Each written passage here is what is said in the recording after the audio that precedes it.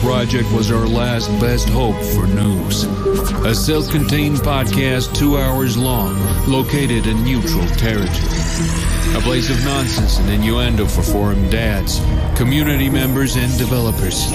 A shining beacon in space. All alone on a Tuesday night. It was the dawn of the third chapter of Elite. The year Space Lakes came upon us all. This is the story of the last of the Ladian stations. The year is 3307. The name of the place? Lave Radio. 3, 2, 1.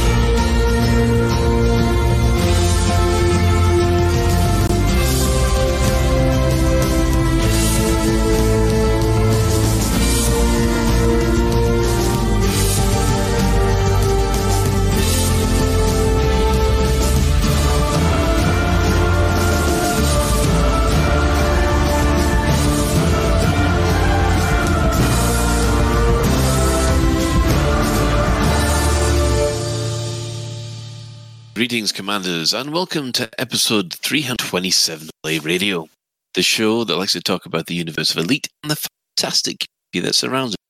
I'm your host, Commander Phoenix to Fire, Chief Archivist of Lave Station, and joining me in the orange sign bar for this episode, we have our Head of Health and Safety, the Edelweiss, Ben Moss Woodward.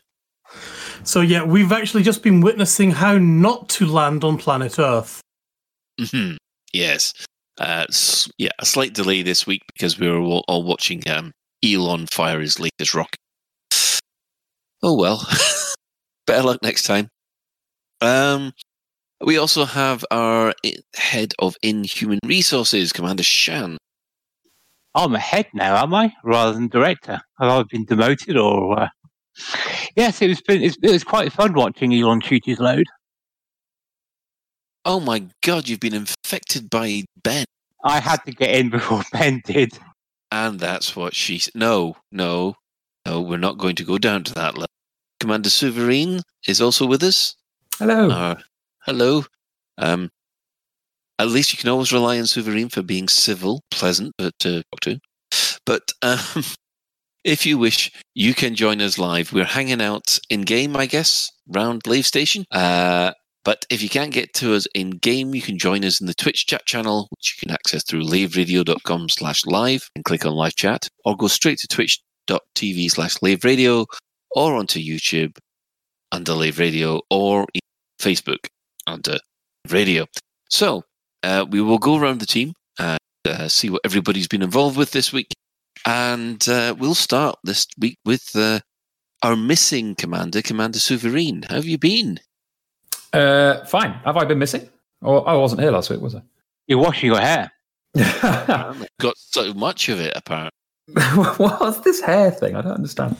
And hair. What have I been doing? Oh, I've been spinning the brick. I've been flying my Type 9, doing some trading and docking and undocking Flight Assist off, which is great fun and slightly hair-raising.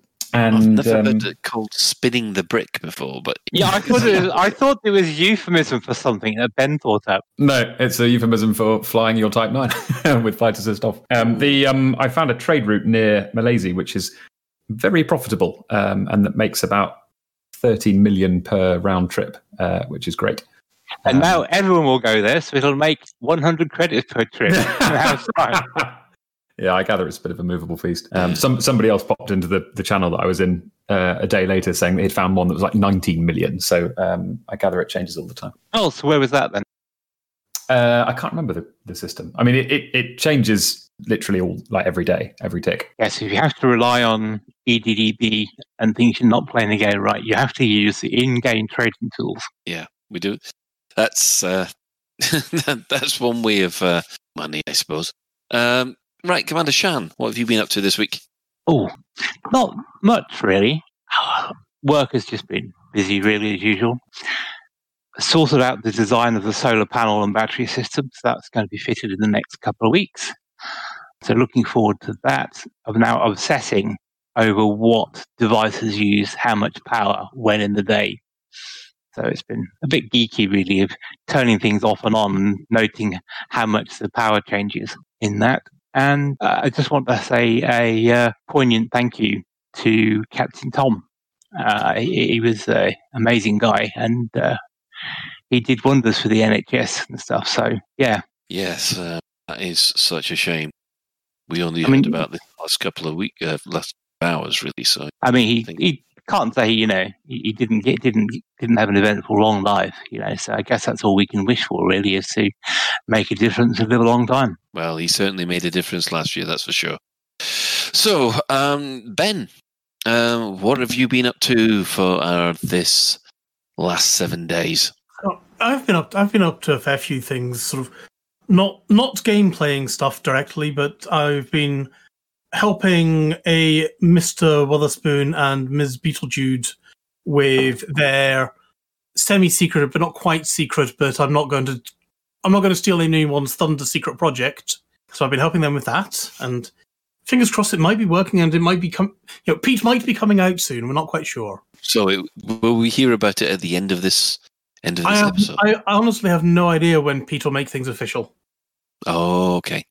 On Friday, I was on Elite. Well, technically Saturday, I was on Elite Week and had loads of fun with our American brethren. And then later on Saturday, I was on Pages Through Our Eyes stream, which had loads of marginalized streamers from people in the LGBTQIA+ community, to folks with mental health and physical issues, to BIPOC streamers.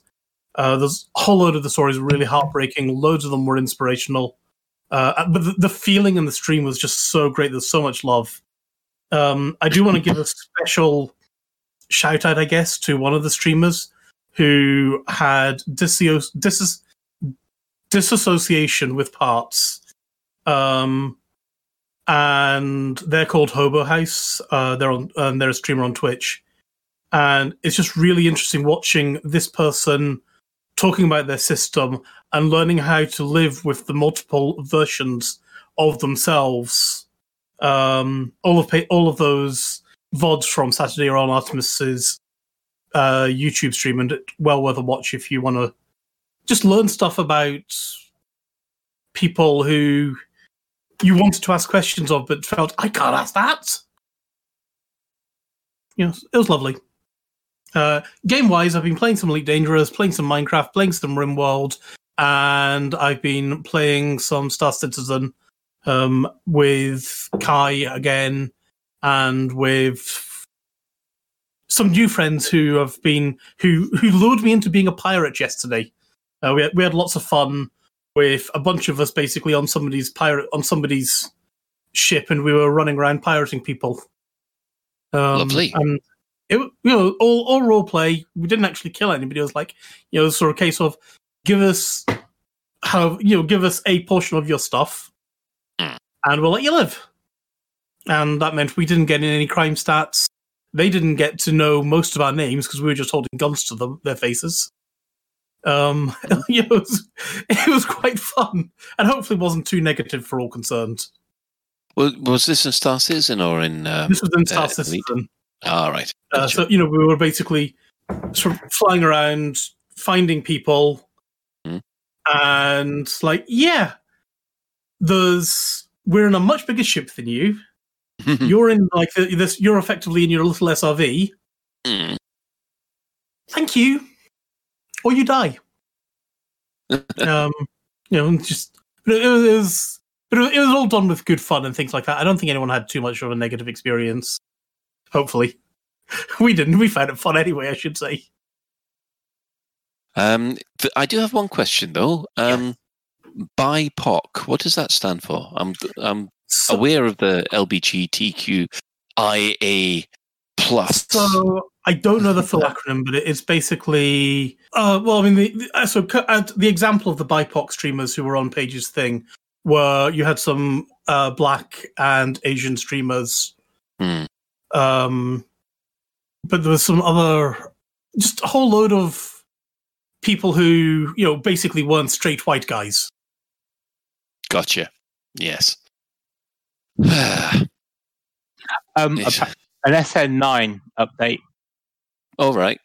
Apparently, it had a rapid, unscheduled disassembly.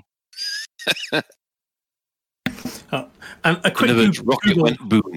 Yeah, a quick Google says that BIPOC stands for Black, Indigenous, and People of Color.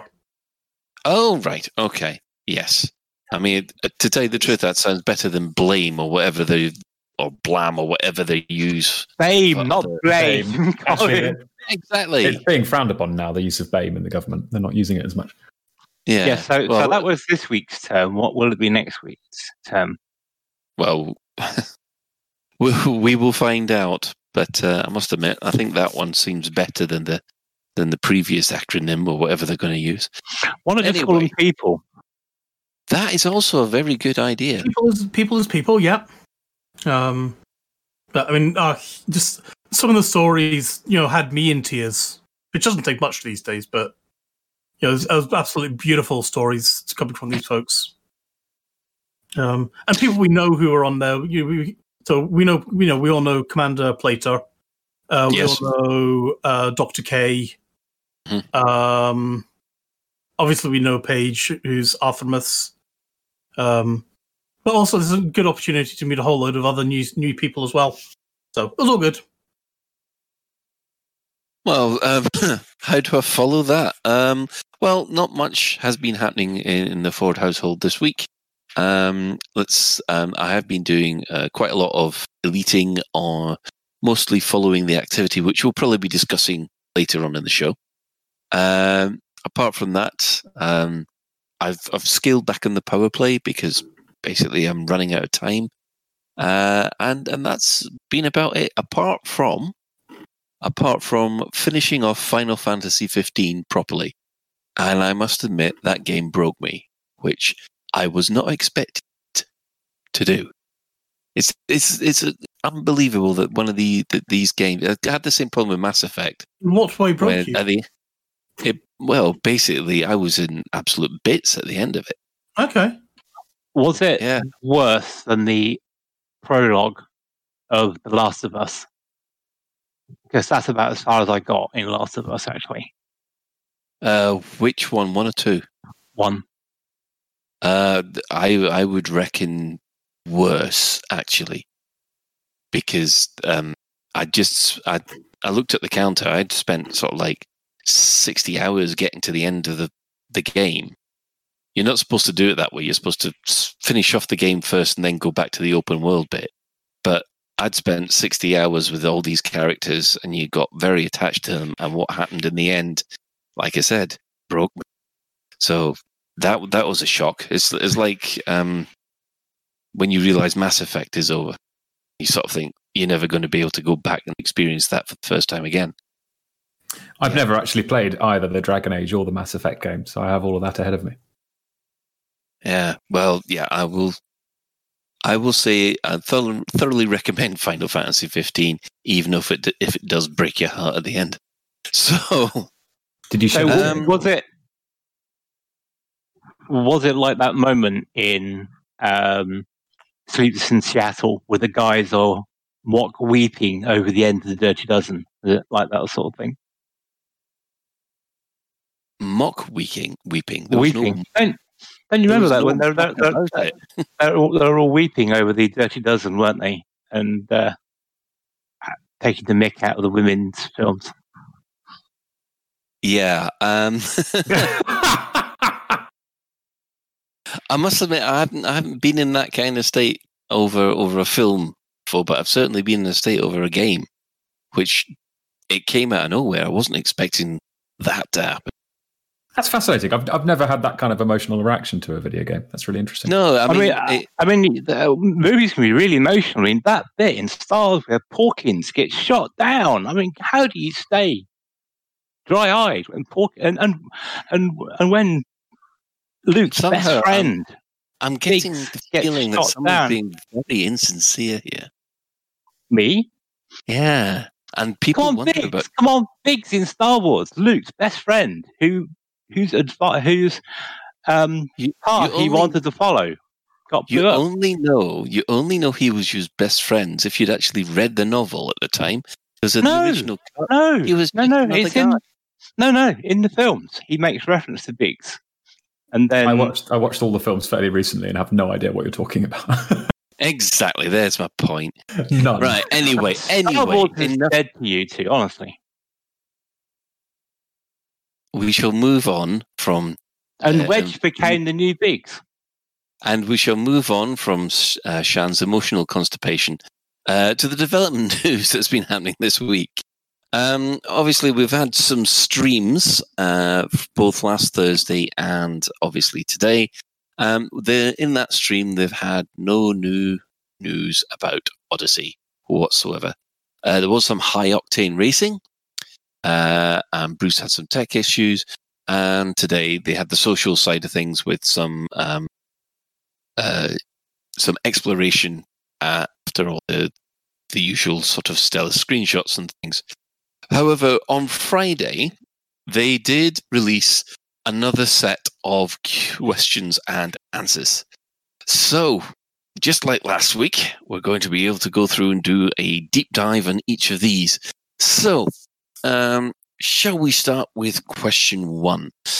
Can a ship and SRV damage a player if I run over it? And they've replied with, absolutely, an SRV can damage or kill a player if the player is not fast enough to get out of the way. And the same thing goes for the AI, although they will do their best to evade you if you see you coming. So basically, Carmageddon with SRVs, guys. How does that sound to you? Sounds a very fun game. Sounds brilliant. Sounds really good fun. I can't wait. Go on, Ben. Didn't we know that already? Yeah, we did. Yep. Okay. Yes. So what would happen though? Because the SRV has got a very high ground clearance. So if you can crouch or lay prone, could you lay prone and let the SRV go over top of you? Tell you what, Shan, can't you lie lay prone prone. and I'll find out. I'll test on you. I really doubt it. You can't. Well, that's the thing. They've not even said whether you can crouch, have they? I don't think going prone You've seen pictures crouching. makes you immune. I don't think going prone gives you immunity or makes you impervious to gunfire or collision. Well, what makes me wonder is whether it all depends on whether or not you're hit by the tire or whether you've crouched underneath the SRV. Because it doesn't matter where you are with the tire, you're squished. If in the Dirty Dozen they crouch down and then the Jeep goes over top of them and they put an explosive. Is this before or after they all start crying? Oh, this is why one of the Dirty Dozen members gets killed. You see, so that's another sad bit. Yeah. Anyway, Oh dear. You know, I really shouldn't even admit to any kind of emotional, any kind of emotions on this show at all, should I? Because basically the toxic masculinity just cuts you straight down to size. We are all about toxic masculinity here. Anyway, now I think we're going to see a theme with these questions and answers, which I think we'll come to towards the end of the this session. So it's next says question: will there be updates to ship and SRV combat as well as ground combat? To which the replied: ship combat and SRV combat is in a healthy place right now. Our focus is on ground combat for Odyssey and ensuring it is well balanced against vehicles.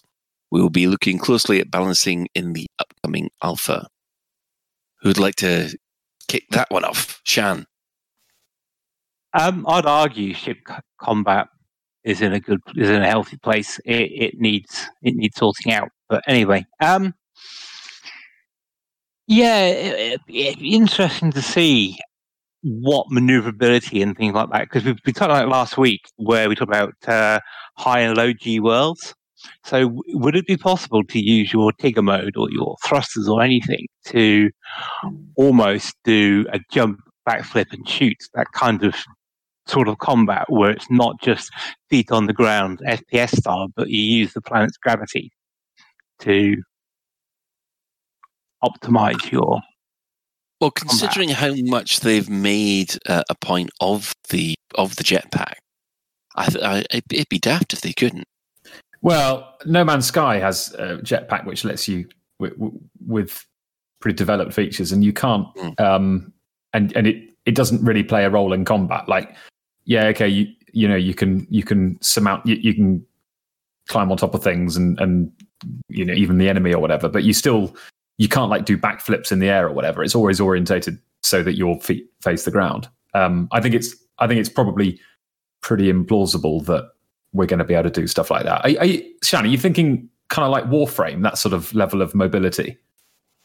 Yeah, I mean, because having a player that always falls on their feet sort of implies they're in a cat suit, really, doesn't it? But I don't know. I just want more freedom of movement rather than just the standard kind of FPS degrees of access. I think it needs to be more imaginative, actually. As well. I don't think we'll get that. I think we'll get precisely what we've seen, which is feet on the ground.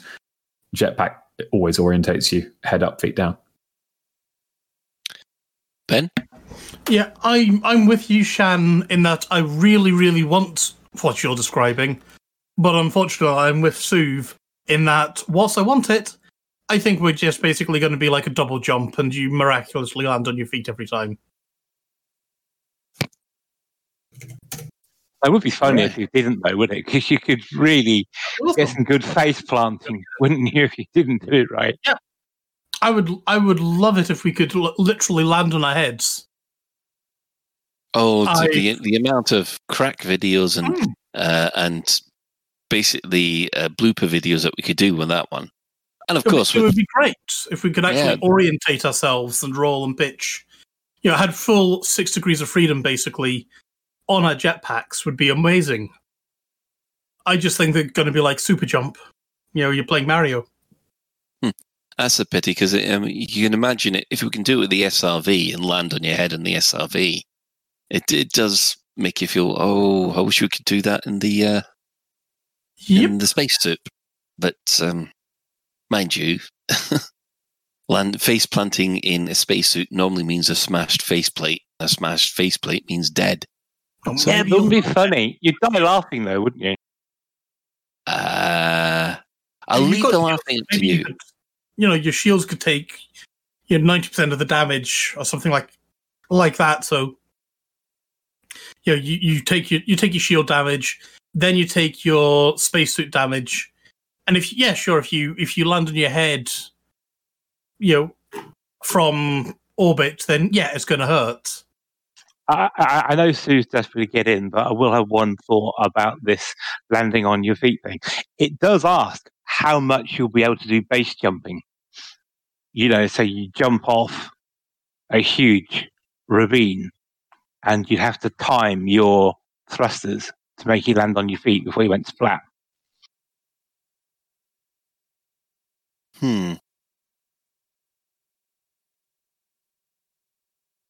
Anyway. Silvery. I think in general, what I've noticed, and this is going to sound like negativity, and I don't really mean it to. So far, there have been the story since June with Odyssey has been a case of here's a teaser, great, okay, cool, we've got all these questions. Here are all of our questions. I can't think of, correct me if I'm wrong, but I can't think of a single thing where players have asked about whether this means X big, expansive, new possibility of gameplay or feature. And Frontier have said, yes, you've guessed correctly. That is the case.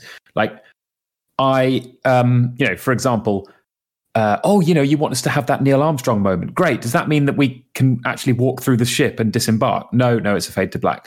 I kind of feel like that players, we've sort of often thought that these video teasers, maybe they imply that, that we're going to get a whole suite of new SRV variants, or there's going to be, or the inhabitants of the settlements will have, fully realized NPC schedules, and you can, sneak up on them when they're all sleeping or whatever.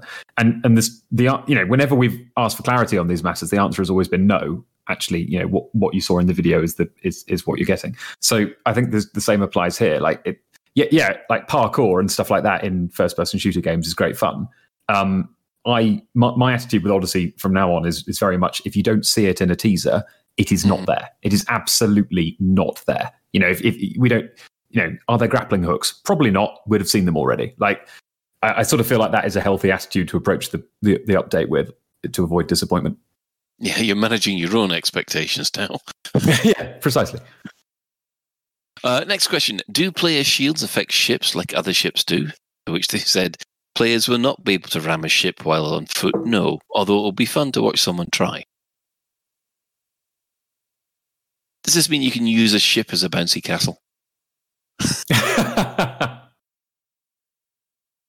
Throw yourself at a ship, go flying off. A free Corvette if you can run into a ship when it's docked.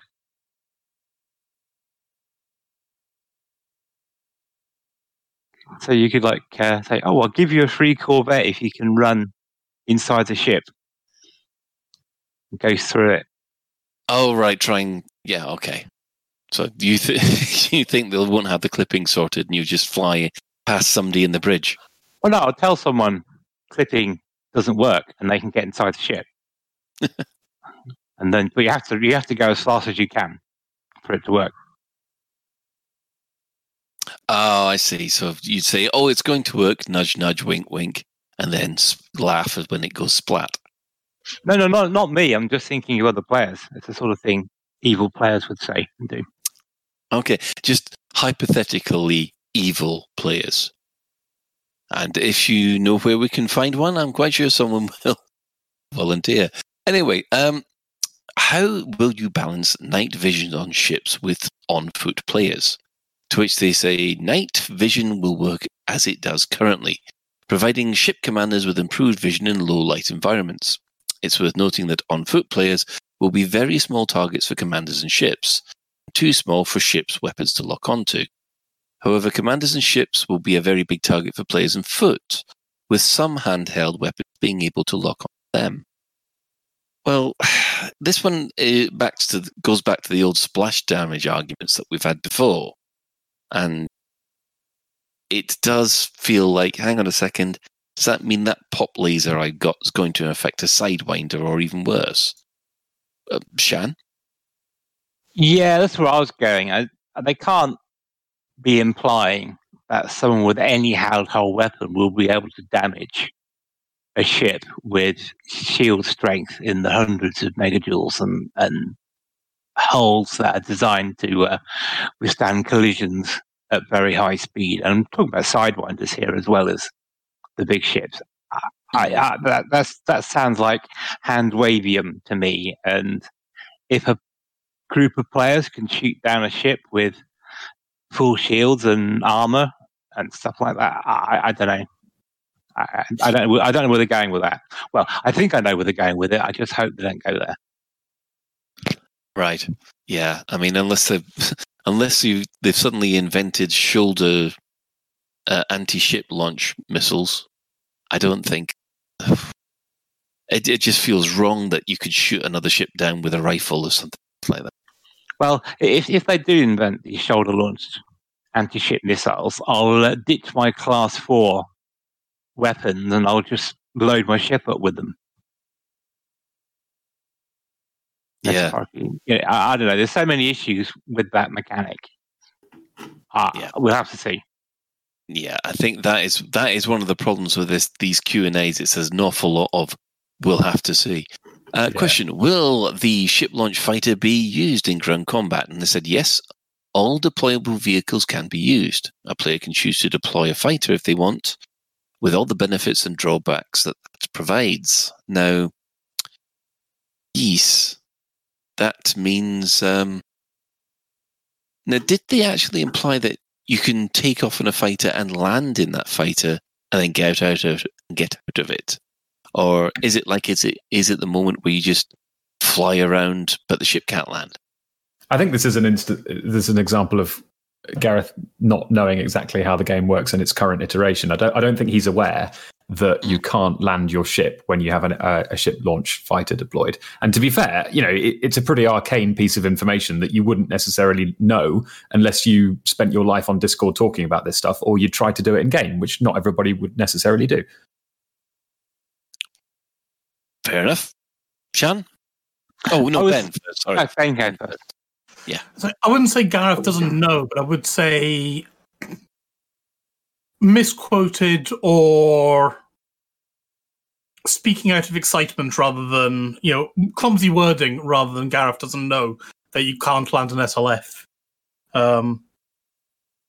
Basically, because I think Gareth knows how you play the game. We know that.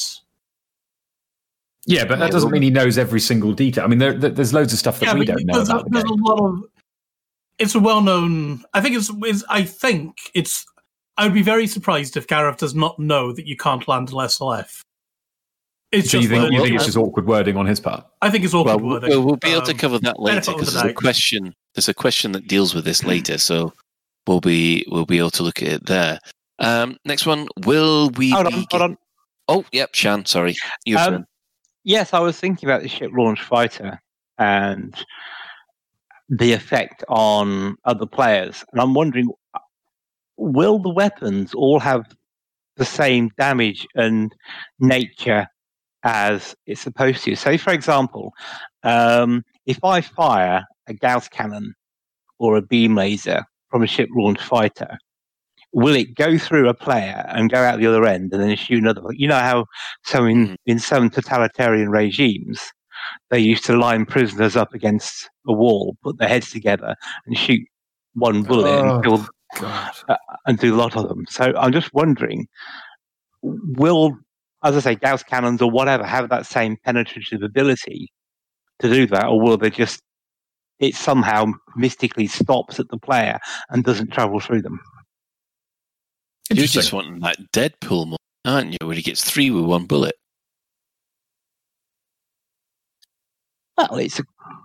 Well, and as regarding the not sure if they know the answer or not, maybe this sort of thing hasn't occurred to them. They haven't tried it, so therefore, in their minds, they assume it is, but they haven't actually tried it yet. Don't know. Well, yes. Next question then. Will we be getting an addition to the ship HUD? Apparently, as seen in the gameplay reveal, we have Accomplice.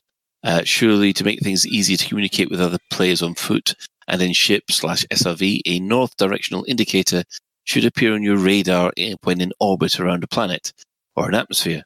The current, and to which they've replied, the current HUD for ships in Elite Dangerous provides all the relevant information that Commander needs in Odyssey. So they're not making any changes to the ship HUD. That was a bit does anybody feel like that these answers are very creative ways of saying no? Gareth would be really quite good in PR or politics, I think. Yeah. Well, the next one, guess what? Will spaceships be able to deploy anti-personnel /vehicle bomb/missiles? We have no plans to add specific anti-personnel ship weapons. And we've put a huge amount of work into ensuring the combat triangle remains balanced and fair. Ships will, however, have creative opportunities to use their existing arsenal, i.e. splash damage from dumbfires, I guess.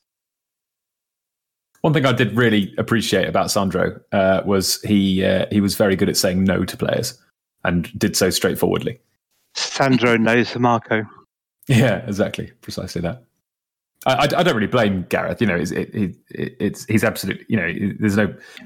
It is worth emphasising the good aspects of even and a flat no is shuts down any possibility of ameliorative circumstances. But once again, some of this go on.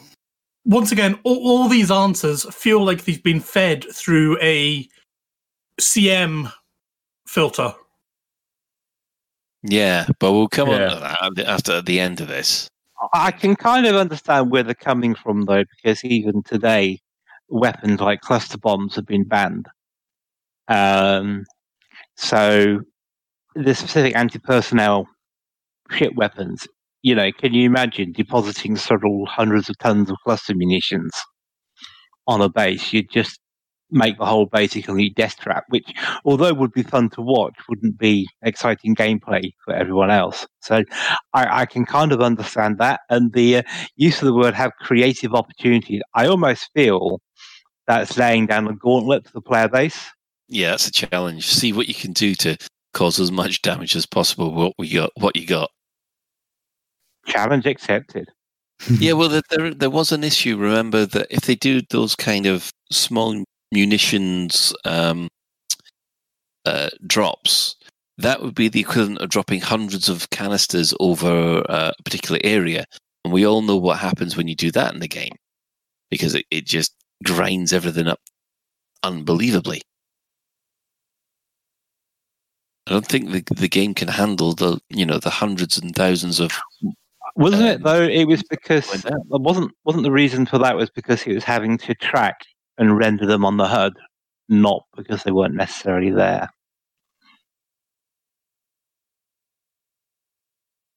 All I know is that it couldn't handle it, so they time out your cargo. Someone did a test in the middle of the station. I just think clustered munitions and things like that would be fairly poor gameplay for everyone else, because you'd have people just flying over, seeding them, probably using synthesis to make more, and it just wouldn't be fun for all the other players. And then solo. So here's another one. Will we be able to drop in from our ships, or do we have to leave and exit the ship like normal during combat situations? And they said, in order to deploy from your ship, commanders need to land first. So I'm afraid it looks like there's no diving from skydiving from a high height and inserting yourself into one of the outposts that way. But nothing about landing, jumping on top of a ship, and then being lifted by said ship and jumping off the ship. True. They haven't said anything about that because we haven't tested that yet. We know that we've got SRVs that people can get up into orbit and drive off the ship. And if you always land on your feet, then, what's the issue? Yeah. Next question. Can we engineer our SRVs? There will be extensive engineering options, suits, and weapons in Odyssey. However, there are no plans to engineer SRVs. Gareth, don't do this to me, please. Please stop, please. We need a saying no song soon. Yeah. Right, I'll work on it. It's fucking no. The answer's no. Hey, sing that to Let It Go. There you go. Yeah, exactly. No. It's a no. Well, F it no. Yeah. I'm being polite, but F it no. Oh, we'll have the parody song ready by the end of the show. we can send it to Frontier and be like, "Here, we made this for you to make responding to Q&As easier." Right, and the final question is, when doing a multiple vehicle assault, is it possible for player crew members to drive SRVs from the ship they don't own? Similar in a way to launching an SLF is now. To which they said, absolutely! This is cool. This is brilliant. This is genuinely really cool and interesting, and I hope not a mistake. For instance, there would be nothing to stop a commander in an Alliance crusade to have one of their multi-crew teammates deploy in a ship launch fighter, landing and deploying the other multi-crew teammate in an SRV before heading in on foot themselves. So effectively, it does. Oh, well, that says to me that yes, you can launch a fighter, then land, and then launch an SRV. So basically, that answers the question we had earlier. Now we've known that they're going to be able to do this before, because we've discussed this before. Because this is what they were saying about the real, the real physical crew in silly bunny quotes. Chan. Yeah, this is interesting because it looks as though they're applying the same ownership rules to SRVs in the same way as they do currently to fighters. And by I mean ownership rules is every item or every primary item in the game apparently has to have an owner, and it's the thing that stops, for example, Ben being able to fly my ship while I run off in a SRV. Currently, is because the ship belongs to me, and it would violate the rules of ownership. And I don't mean as in terms of because I paid for it. It's just a mechanic the game uses to track items. So I'm just wondering, if you didn't own a ship, how would you do multi-crew with SRVs if you didn't own a ship? Everyone would have to have their own SRV, wouldn't they? I don't know where you're getting this from. Because you just, when you join someone's crew, you have access to either their fighter, the gunnery station, or the SRV. You don't have to bring your own SRV with it. Yeah, but I'm saying that's because you own a ship. No, I'm on about the crew member that joins. The crew member that joins doesn't have to own a ship or an SRV. They just join. Yeah, but I have to own the ship to join the crew, don't I? Currently. Well, but everybody owns the ship anyway, so it's a moot point. So I'm just kind of wondering how, if you say, Ben, if you haven't got a ship, and you want to have a multi-crew without owning a ship, how does that work? I don't know. I say, hey, Shan, could you land here in your Cobra? I walk onto your Cobra, I sit down next to you, and then I'm multi-crewing with you. That's how it works. Yep. No, but you're multi-crewing with me. I'm not multi-crewing with you, am I? Ah, right. I now know what you're on about. As far as you're concerned, you will never be able to multi-crew if you don't have a ship. You'll never be able to fly that ship. Yeah, I wouldn't expect to be able to fly your ship, but I would expect to be able to drive your SRV or your SLF. Yeah, you can become a crew member, but you can't become a commander, effectively. Yes. Does that answer your question, Shan? Well, I'm just thinking it through. I'm trying to think of interesting things to test. Troll people with. No. 2021. Good, Shan. Oh, Sue's got a song. When you say good, Shan, is that in the same way that people are like, oh, I think 2021 is going to be way better than 2020, and then they have riots in Washington that kill people? Well, you've also got to remember, as far as this year's concerned, 2020 won. Jesus. Sorry. I've been storing that one up. Anyway. It's really good. You're happy with that one? So. It's very good. Yeah. Anyway, so I think what we'll do is we will move on in just a second to... Oh, actually, no, let's not for a sec. Now, overall, these questions came out on Friday. What was your impression of these, to be honest? Because, well, I'll come back with my opinion at the end. Who wants to go first? Heard it before, heard it before, no. Heard it before, no. Oh my fucking god, we're doing what? No. It was a little bit. It was a slightly. It was one of the less edifying Q&As. I think they're still worth doing, and defining the limit to what players will be able to do is useful because it avoids disappointment later on. Yeah, but they'd said half of it before, but more than half. Well, but if the questions keep coming, it's nice having the answers all in one place, I guess.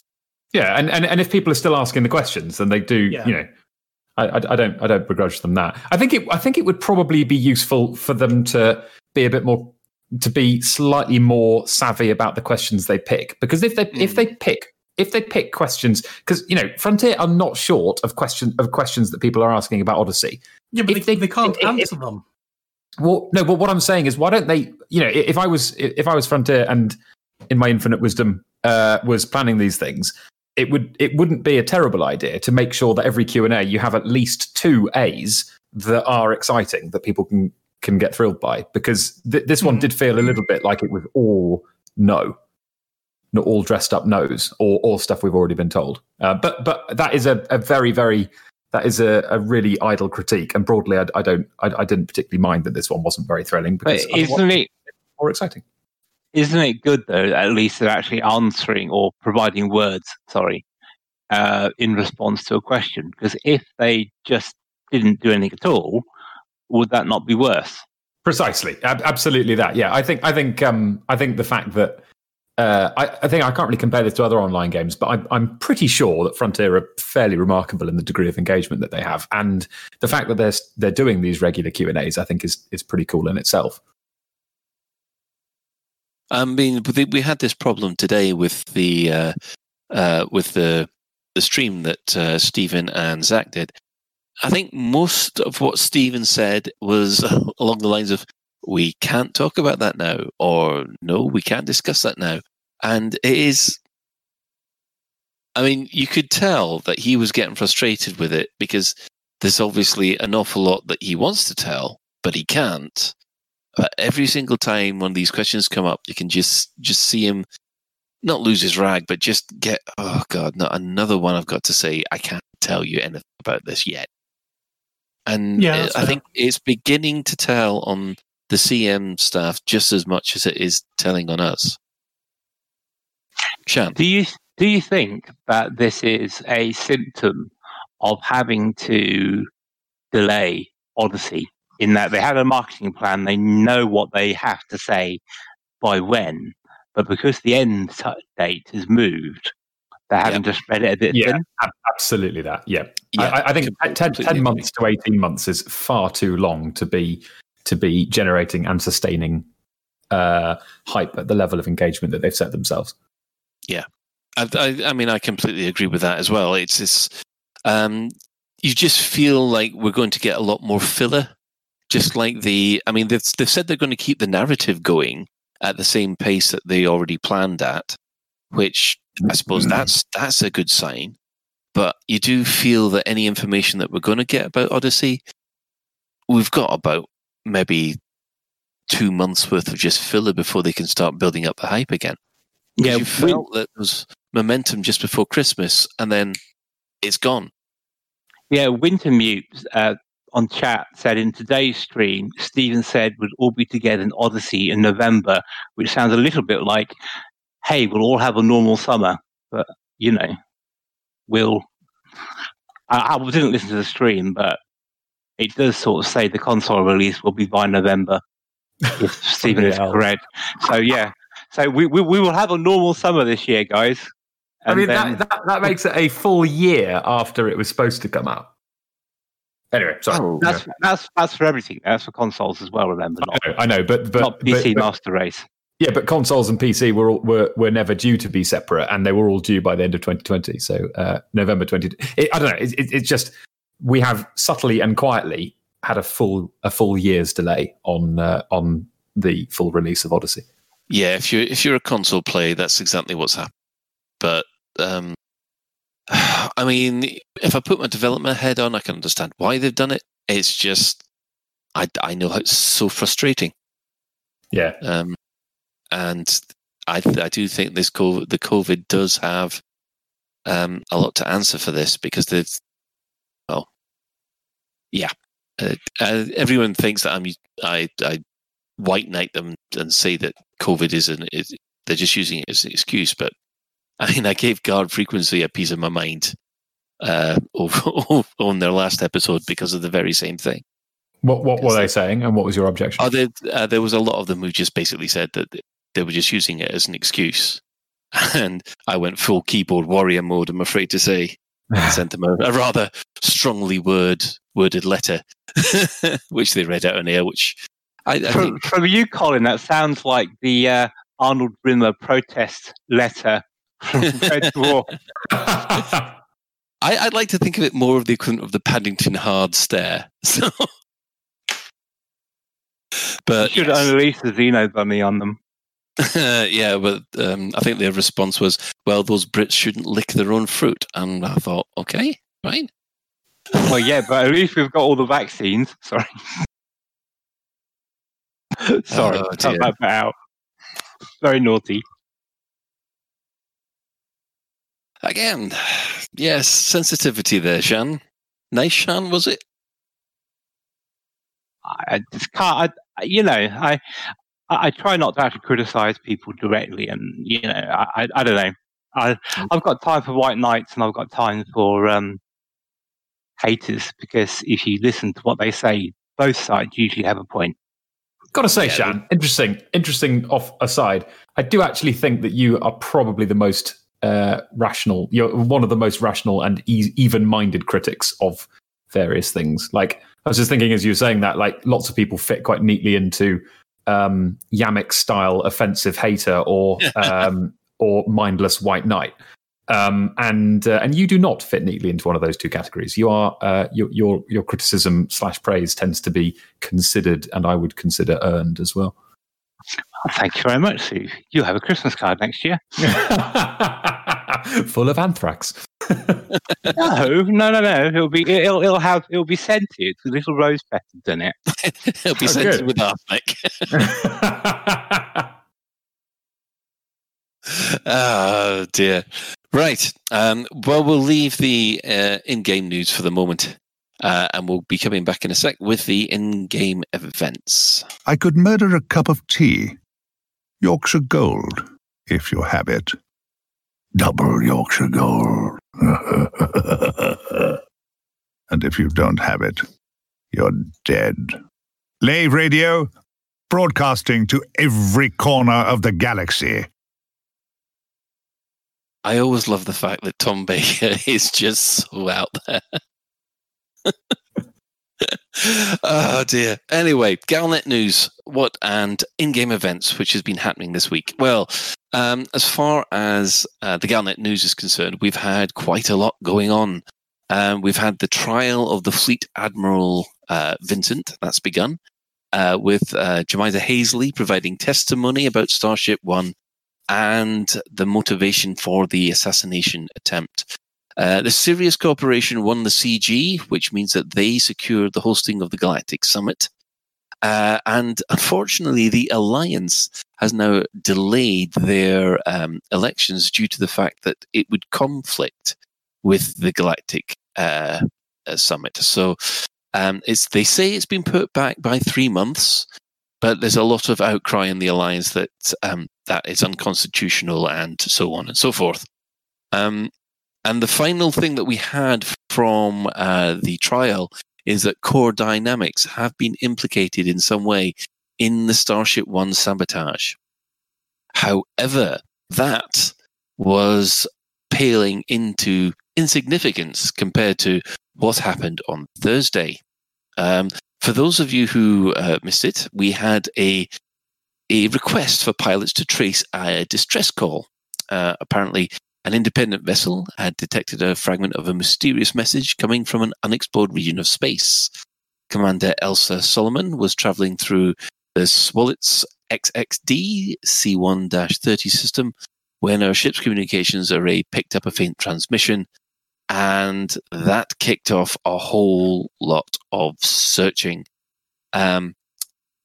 Basically, from the system Swolitz XXD CT-30, they reckoned that there was an 80 light year range of where that signal could come from. And let's just say that the place that sent this was called Serene Harbor. They didn't know whether it was a ship, a station, or a facility on the planet. And yeah, everybody went to work, and they went to work incredibly fast. It was 3 hours before somebody found the facility that was sending it out. I wish I could find my Sky remote that quickly sometimes. Yeah. So just to let people realize the scale here, there were approximately 4,900-ish systems that were within 80 light years of that. And people found it within 3 hours.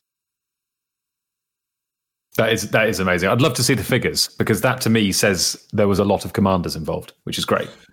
You've also got to bear in mind that 4,900 systems can be limited down to, I don't know the numbers, but less than that, because obviously you go and find how many systems are in the area that have landable planets. Mm-hmm. And then you could you could also go and say, well, we can cancel red dwarf stars and things like that. Or at least you could make an educated guess and say, well, it's probably not these star types. Yeah. There was Canon, I think, put out a spreadsheet. They interrogated, I think it was EDSM, and pulled out all the star systems within 80 light years, and then just let everybody go through it and cross it off the list. So that was well organized. Did you get the feeling that they were expecting it to last a bit longer? I think, well, going by Frontier's statements of, haha, we've really gone and thrown the gauntlet down for you this time, guys. And, all that kind of bigging it up that Arf was doing. Mm-hmm. Yeah, sorry, dude. Yeah, Next. it did. I think it's incredibly hard for them to gauge how quickly things will be. Setting puzzles and trying to guess how quickly people will get them when you've got hundreds of thousands of people, I think is probably very difficult. Yeah, up to 12 million people at the last counts. I think they were working out sort of how many people were doing it, and it was like, basically everyone's got to check 5 systems. Everyone who said they were going to help only had to check 5 systems or something like that. Yeah, it was. I was hearing. I don't think it matters. Sorry, I don't think it matters how long it takes to solve a puzzle. It's the journey of how people get to the answer. That's the important bit, I think. It's the friends we make along the way. Exactly. Well, it was discovered by Commander Russet Melez, and the facility was found on our CRA sector AF-AD42, Planet 3B. So the credit goes to Ernol, found the planet as well. I'm assuming that's the Reddit name for Commander Russell Melez. So what was found there was basically a Imperial... Oh, hang on. I think... Should we put in a spoiler warning, or is it all too late now anyway? Spoiler warning for the next minute or so, if you want. Or you can just read out random star systems. And right. One of these. I think it's got interesting things for the story. Yeah, it has. So, spoiler alert, if you don't want this spoiled for you, skip ahead 5 minutes. It did appear that this is a Imperial Black Ops interrogation center, where during the CG versus the Federation versus the Empire or the Marlinists in LTT 1935, the Imperial Intelligence Service picked up some Marlinist terrorists at a bomb-making factory, and they were shipped here. However, it does seem that these Marlinist terrorists were not only able to withstand the interrogation that was thrown against them, they also escaped. And they also escaped by using Imperial codes in quite a brutal manner. There wasn't any Imperial guard left alive. There wasn't any prisoner left alive. It was just the Marlinists that got away. How many Boston spies had to escape with these Imperial codes? Well, that's the thing. Many.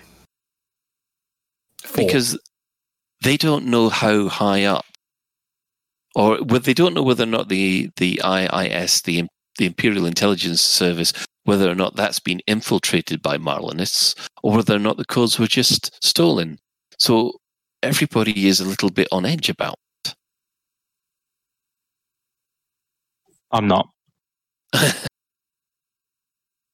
Okay, overall, what do you think to the event? I mean, I quite like the plot advance that came with this, but I love it. I think it's brilliant. Yeah, I'm glad they did it. It's a nice breath of fresh air from CGs all the time. yeah. I just think,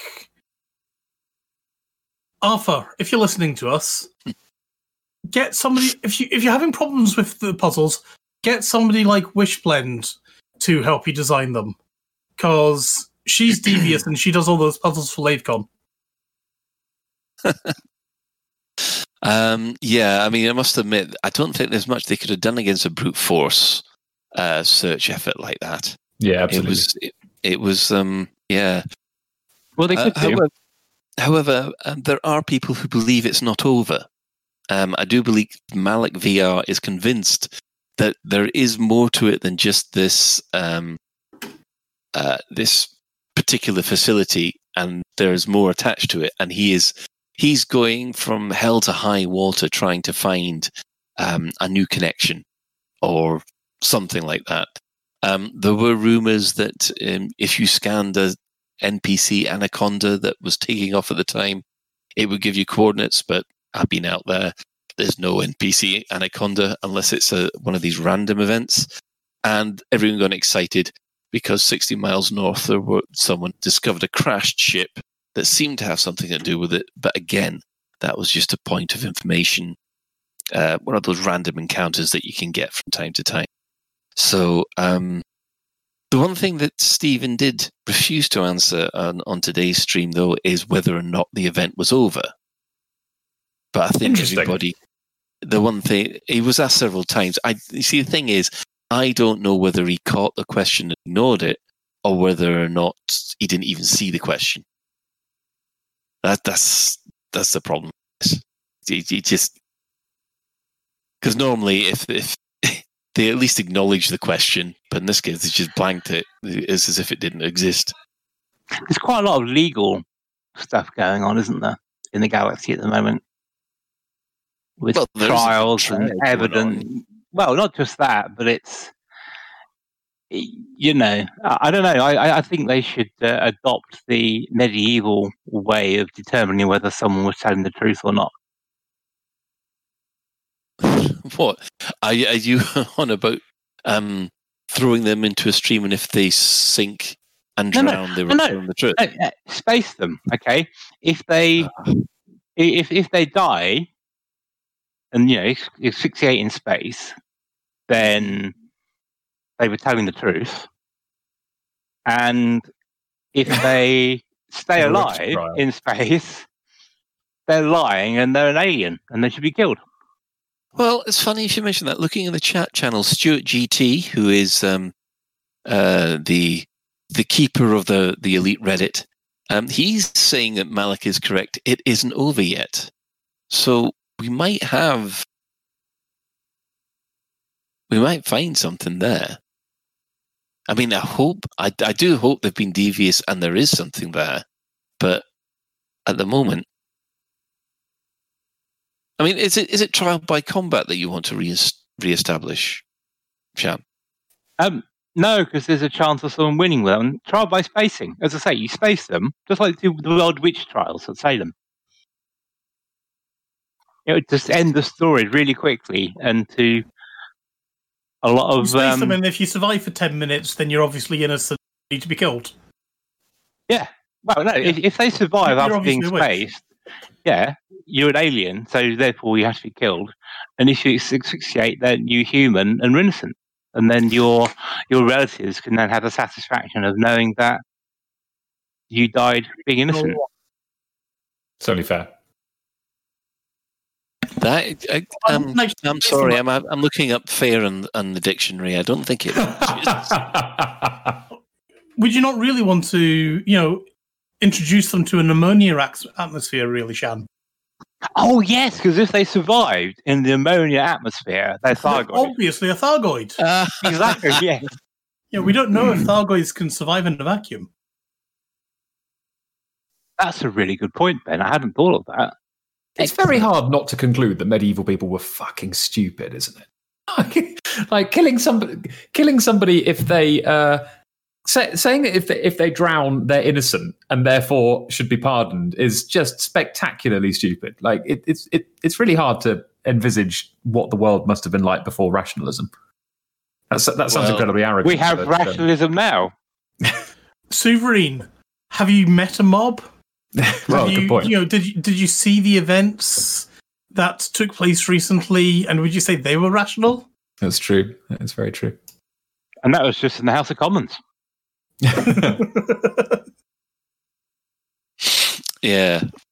Well, moving on from there. Obviously, we've had newsletter 3. I think it's 310. I'm afraid there's not much. I think it's basically recapping things for the last month or so, which I think we've covered in detail in previous episodes. So moving on from there, we've had. Go on, Souverine. You know you want to. Store alert! There you go. That's what we needed. We've got new Mamba skins. Yes! Thumbs up for the Mamba skin. Well, when you said the Mamba skins, it sort of reminds me, do, come on and do the Mamba. Okay.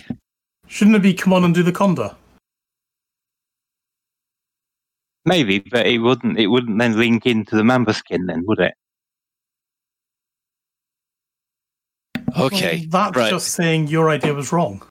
Right. Before we take the tangent train line to Thomas the Tank Engine Town, can we please take a break and come back with some adverts?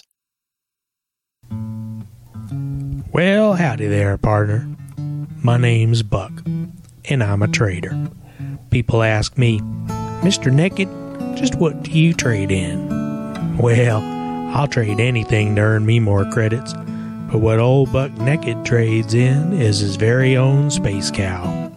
Y'all know it as the Lakon Spaceways Type 9. She may turn slow and lumber along, but she's got plenty of room in her belly to store your load. And when I take her to Hutton Orbital, you can be sure that Buck Naked will be relaxing in his cockpit, counting the credits those poor saps will pay me for delivering hundreds of tons of goods they need.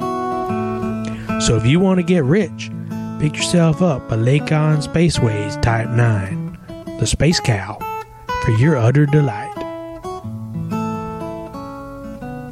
Lave Radio, transmitting to every corner of the galaxy.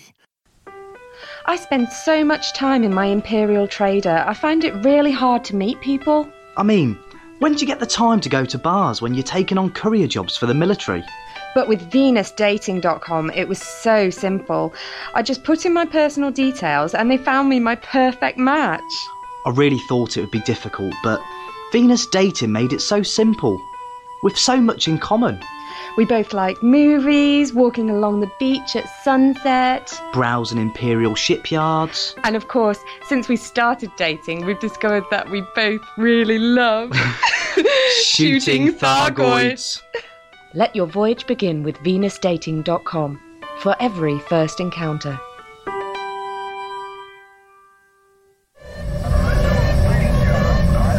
Attention, attention.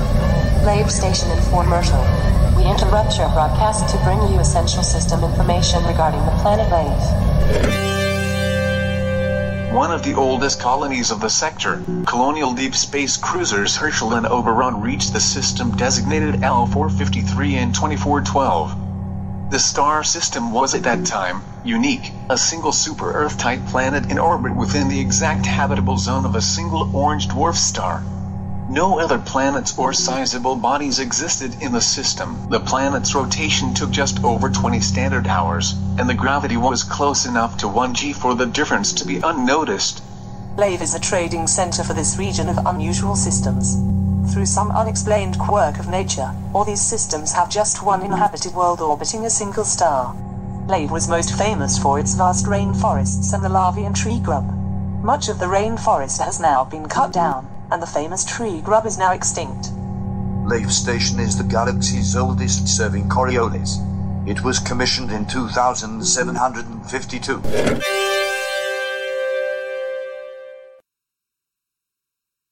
Welcome back. Now, one of the things that caught our eye this week was that a discussion happened in our Discord channel, which I think caught Ben's eye, and we thought this might be a good discussion subject for today. So, Ben, would you like to take it away? So it's all about ways that Elite Dangerous gets funded in the future. It all came from Souverain's very tongue-in-cheek and totally not serious store alert jingle that he's done.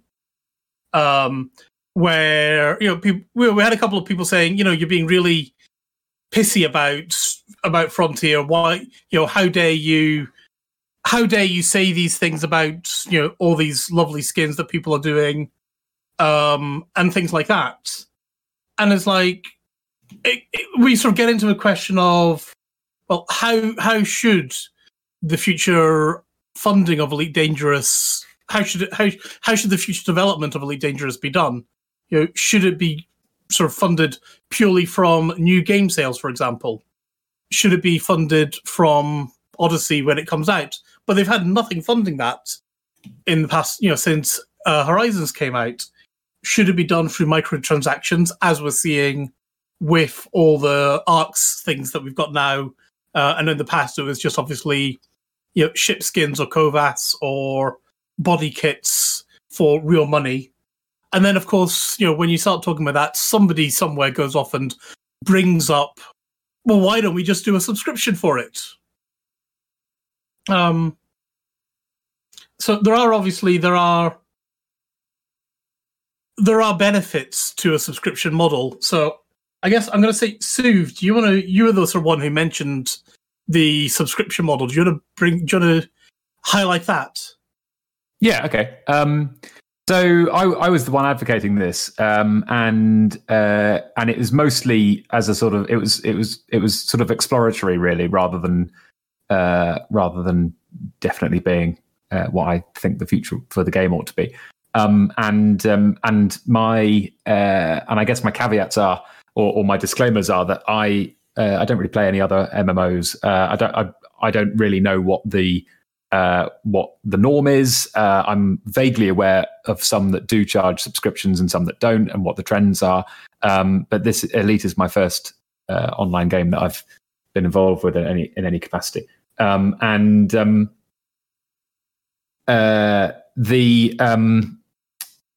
that said, the theory of a subscription makes sense to me. One thing that has always irked me about Elite ever so slightly is the fact that there is anybody who's studied economics at all will be familiar with the concept of consumer surplus, which is the difference between what you would be willing to pay for a good and what you do actually pay for it. And Elite has, out of everything I own, I think has the largest consumer surplus.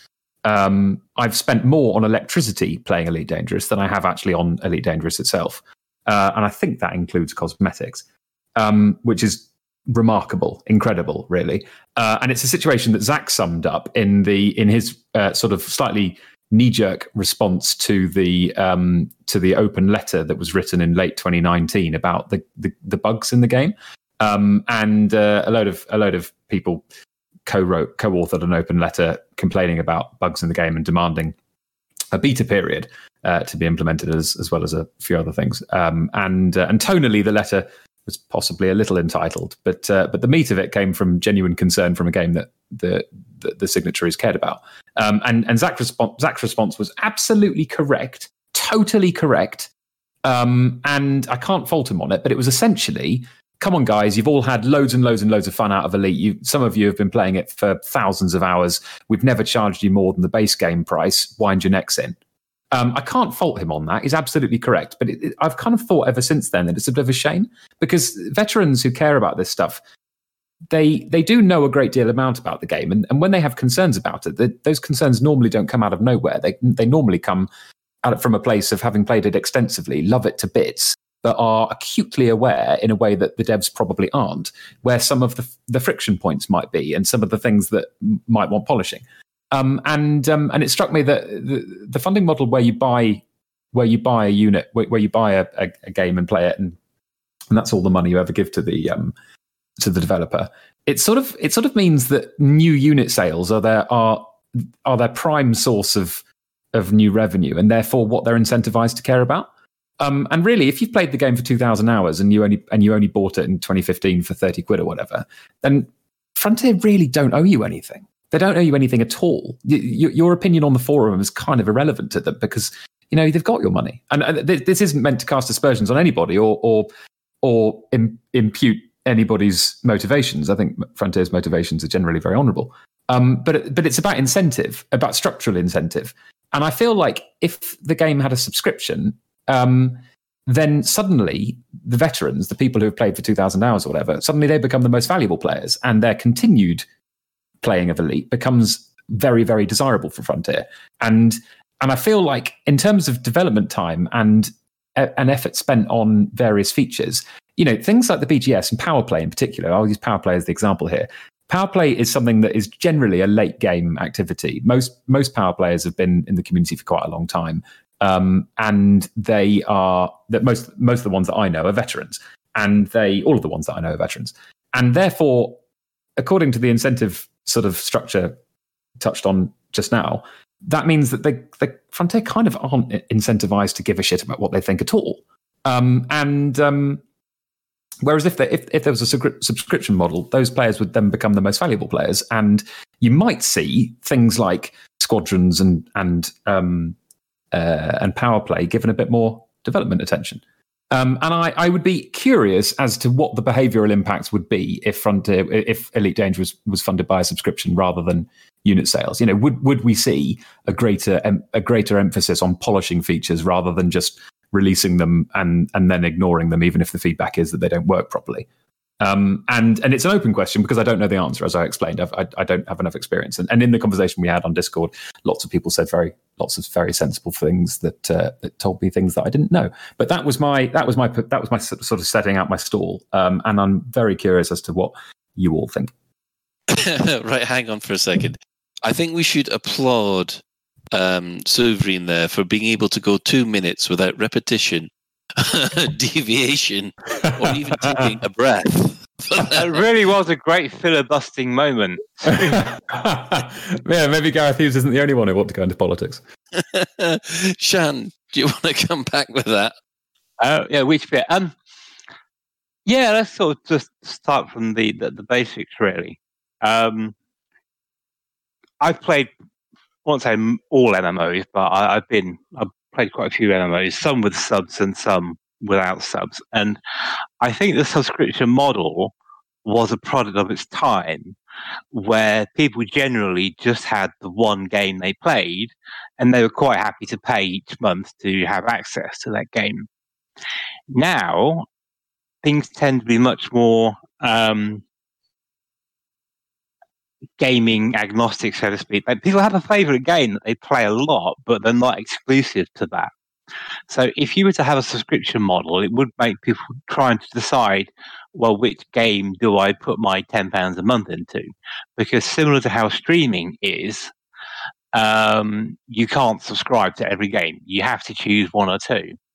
And on Sue's point about it being more attractive to the experienced player, I'm not quite sure that's correct in my view, because if you've been there and done that, you're less likely to keep paying for something. And one of the arguments I've also seen for subscription models is, well, you pay to develop the game. Well, actually, kind of you don't. You pay the money to the gaming company, which you hope then allocate some of those funds you paid to develop the game. Because, I mean, for example, do you really think Blizzard used 100% of World of Warcraft subscriptions to go to World of Warcraft and didn't use any of that money to develop other games? Well, I mean, I possibly not, but I don't know whether that matters a great deal. The fact that the subscription continued generating for revenue for World of Warcraft meant that the development continued to be funded.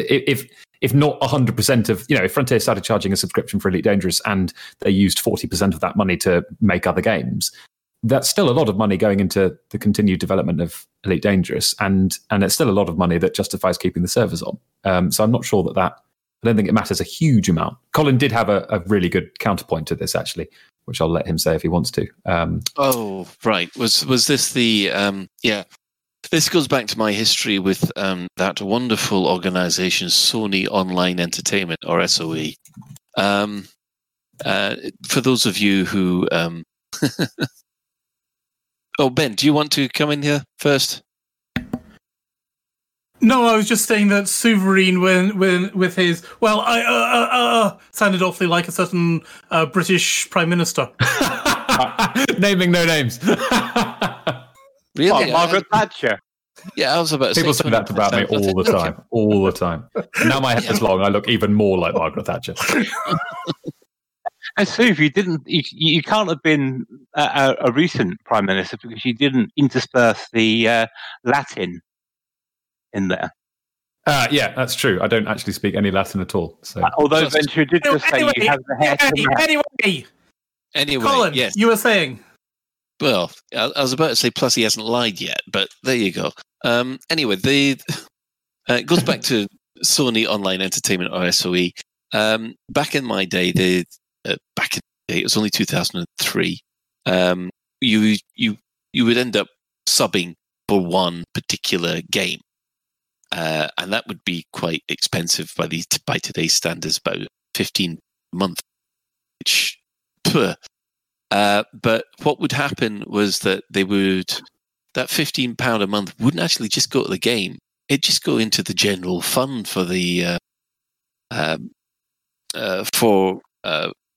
for the company. I mean, you have the advantage with EVE Online because they only have one game. So, by subscribing to that, the money's going into just that one game.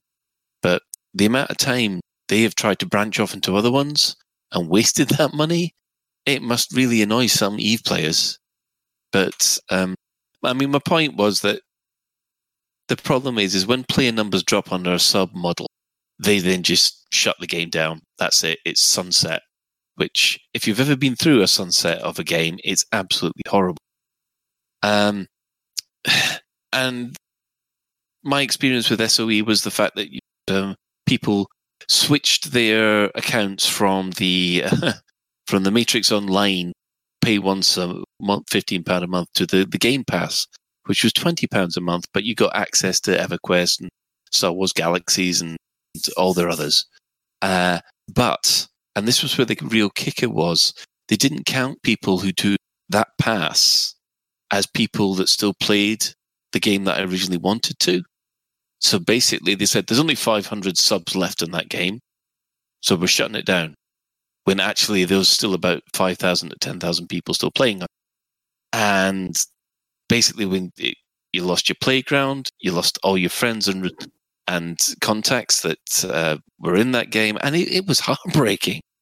And that's what I'm worried about when it goes to a kind of sub model, because the money won't go back into Elite; it will go to whatever else they're working on. Because, as you said, once you've handed over your account, it's not yours anymore; it's theirs, and it's their choice to do what they want with it. Shan. Yeah, I mean, just picking up on a couple of points that are in chat. I mean, in a way, if you play online on a PS4 or an Xbox, you're paying a subscription indirectly anyway, because you have to have subscription to Xbox Live and the PS Gold. So there is kind of a sub aspect to that, but I think you have to look at the way games have been going since about 2006, really, is that the age of having a subscription model has gone slowly towards buy-to-play or free-to-play with a in-game store or some sort of cash store. And you have to ask yourself, why is that? Because if a subscription model worked in gaming now, it would carry on. But there has to be a reason why it's dying out as a way of funding games. And I think what happened is, as I said earlier, that players tend to be much more casual, because if you pay your £10 a month, and I paid sub games as well. If you pay your £10 a month, you kind of feel obliged to play it because you're paying that amount each month. So it builds it starts a kind of, this is my second job mentality because I have to play enough hours to warrant it. So you end up playing for the sake of it rather than the enjoyment. But I think you just have to look at the way the industry's been going as to think why the sub model is being phased out. Okay. I mean, I'm pretty sure Ashes of Creation is going to be a sub, and Dual Universe is a sub, and which is in beta, and I think is New World a sub, or is that going to be buy to play? I can't remember. When you say sub, though, is that if you don't pay your sub, you don't get access to the game, or is that if you don't pay a sub, you don't get as many benefits? Because I know, for example, in Age of Conan, which is one that I played for a while, they have a dual model. I think Star Wars as well, actually. If you can play it for free, but you don't get as many character slots, or you don't get as many inventory slots, or you don't get access to some content, which you're then unlocked when you pay. So you don't get as much if you're free to play than what you do sub. So the games you just mentioned, are they the former where you don't get to log in unless you pay, or is your functionality limited? Yeah, okay, that's a good question. The Dual Universes don't pay, don't log in. I don't know about Ashes of Creation. I've got no idea. I know actually Eva's moved to the model that you've just described, whereby they have a limited free mode. There is a slight other. There's another slight point which I wanted to raise, which was that I think it would be cool if the cosmetics were anchored within the Elite universe rather than being essentially a separate cash shop. It would be cool if painting your ship was done in the outfitting menu and could be bought with credits. It would be cool if we didn't need a separate currency. It would be potentially more varied and less immersion breaking. So I don't think it's. I think there are other slight arguments, but I don't disagree. That's not me disagreeing with anything any of you have just said. I'm just adding something that I forgot to add earlier that is a factor, I think. Well, there's a couple of things that I have a problem with that, because as soon as you say, "Oh, you use your normal credits to upgrade your skins and things like that," that's when gold farmers start to get involved. Which it's no different to the way the game works now. Buying a paint job with credits is no different from buying a new frameshift drive with credits. The thing is, though, if you bought paint jobs with credits, you wouldn't then bring any money in the Frontier, because there are people in game who have so many credits they wouldn't ever buy anything from the store ever. No, I know, but that's why you'd have a sub. I'm just saying that if you had a sub, you wouldn't have a cash shop for cosmetics, and therefore the cosmetics would be bought in universe, just in the same way that any other outfitting item is. Does that make sense? Yeah. And I just completely forgot the point I was going to, but never mind. Sorry, Shan, do you want to go in? Yeah. Well, I was about to. I was about to compare some other games as well that will go free to play or actually are buy to play. I'm trying to remember. So I've had Star Wars. I think Elder Scrolls, didn't it? That went free to play with some what's the word? Some disadvantage if you didn't sub. I think Elder Scrolls went that as well. Remind me about Eve. I'm trying to lose my point now because it's so long. Yeah, that was it. So we talked about cash shop items and pay to win, and I don't believe pay to win is in Elite at all, or in the pay to win things usually in mobile games, because it's how mobile games get their money, isn't it? Star Citizen is arguably completely pay to win at the moment. Well, is Star Citizen a subscription model, or will it have a subscription model? Don't know. Not sure. The answer exists. I just don't know it. Because I thought it was, but I'm not sure. But I read it was going to have one. You can subscribe to it, but it's not. I think the way it runs now is not the way it will run after 1.0. It's the way it runs now is unapologetically pay to win, but their argument is that you're helping to fund development, and it's a work in progress. Right, because I thought the subscription model was if you bought a subscription, you got the Star Citizen equivalent of free rebuys or insurance, or that was what you were paying for. It might be one of the perks of having a subscription. The subscription, they're called Imperator and something else. And I think it's 10 and 12 quid a month, or 9 and 12 quid a month. And they give mostly behind the scenes access. So they give you get access to certain chat rooms, and you get the development magazine from CIG, and you get to fly a ship for free in the game every month, and you get early access to new patches. So it's primarily not about game advantage. It's primarily about development insight. Right. Well, I'm going to put my archivist head on here because I know a little bit about this. The reason that free-to-play suddenly exploded was thanks to Dungeons and Dragons Online. Huh. Now, yeah, believe it or not, that game was failing horribly under a subscription model. And basically, whoever was in charge of D&D Online at the time took an absolute risk. They just went... well, Shan is saying Guild Wars 1, but I remember Guild Wars 1 was buy to play, wasn't it, Shan?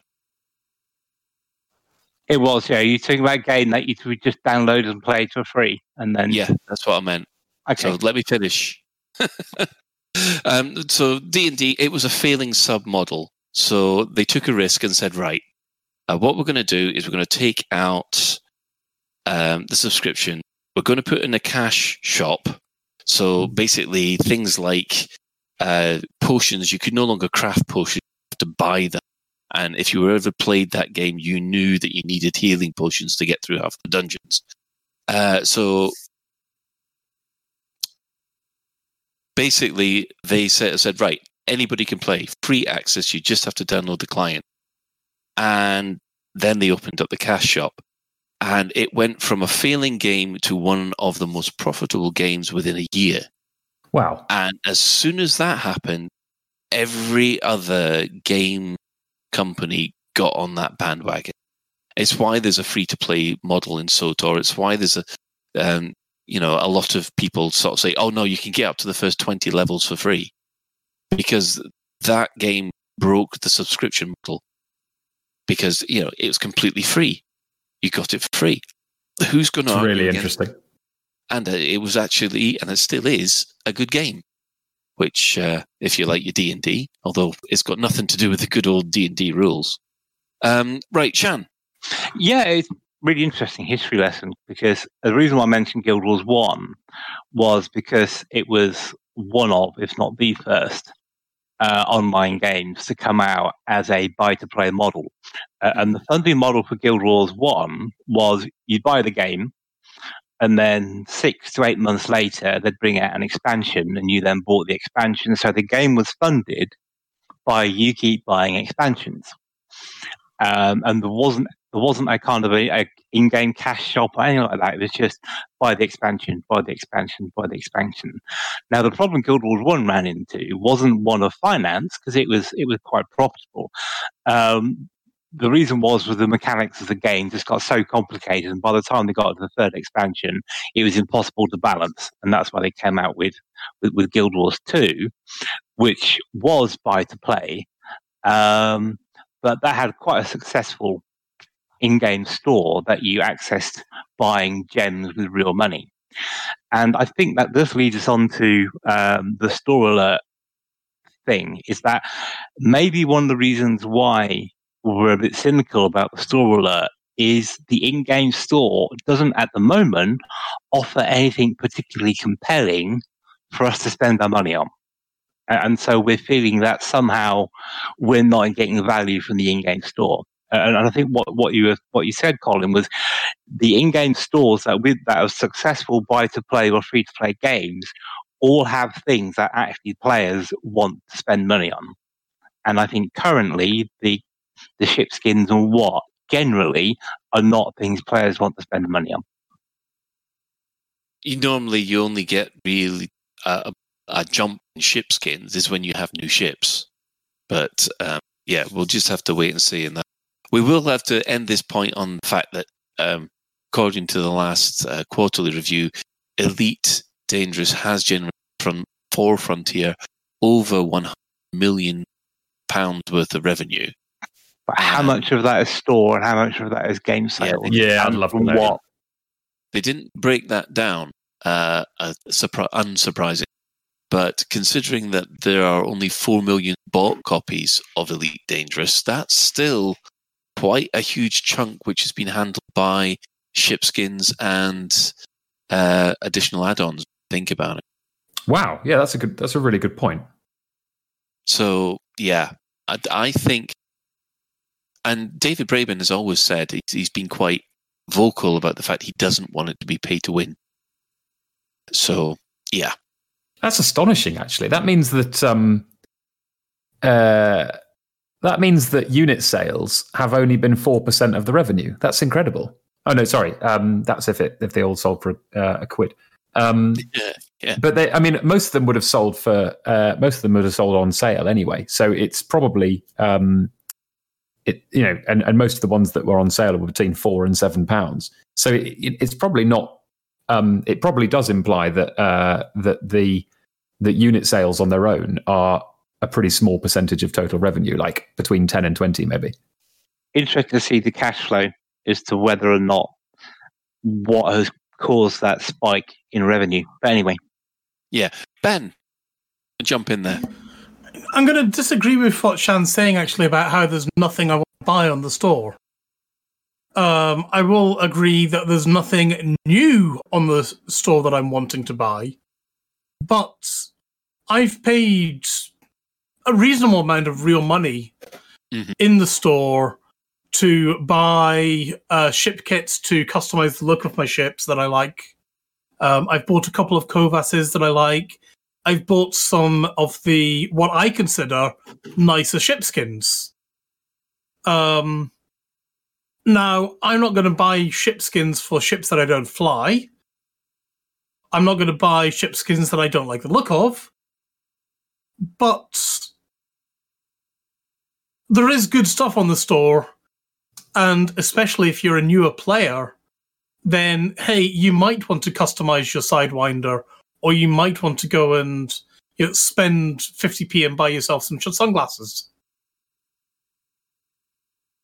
Okay, Shan, do you want to quickly come back with that? Yeah, looking back on the previous point I was making. So, Ben, in the last 6 months to the year, how much have you spent on ships on the store? Well, let's say since ARX came in. Let's say since ARX come in, have you spent more since ARX came in or less since ARX came in? I have spent £0 since ARX came in. But that's because... I haven't either. I haven't spent a single pound on the store since ARX came in. But... I'm different. I put money... Okay. Since ARX has come in, there have been no new ships. I've got ship skins. I've got my ships all looking how I like them. So I've had no need or desire to buy ARX, to buy ship skins. If for sake of argument we all of a sudden got a Merlin, and then they were to release lovely ship skins for that Merlin, maybe a nice white and blue ship skin or something like that, then I might consider buying it. All of us on the show probably bought the stuff that we wanted to get the ships we wanted looking the way we wanted them years ago, frankly. Yeah, that's a really good point. That is a very good point. I know I spent quite a lot of money in my first 3 years of playing Elite because I was still buying ships that I had my eye on, and it was before I had all the ones I wanted.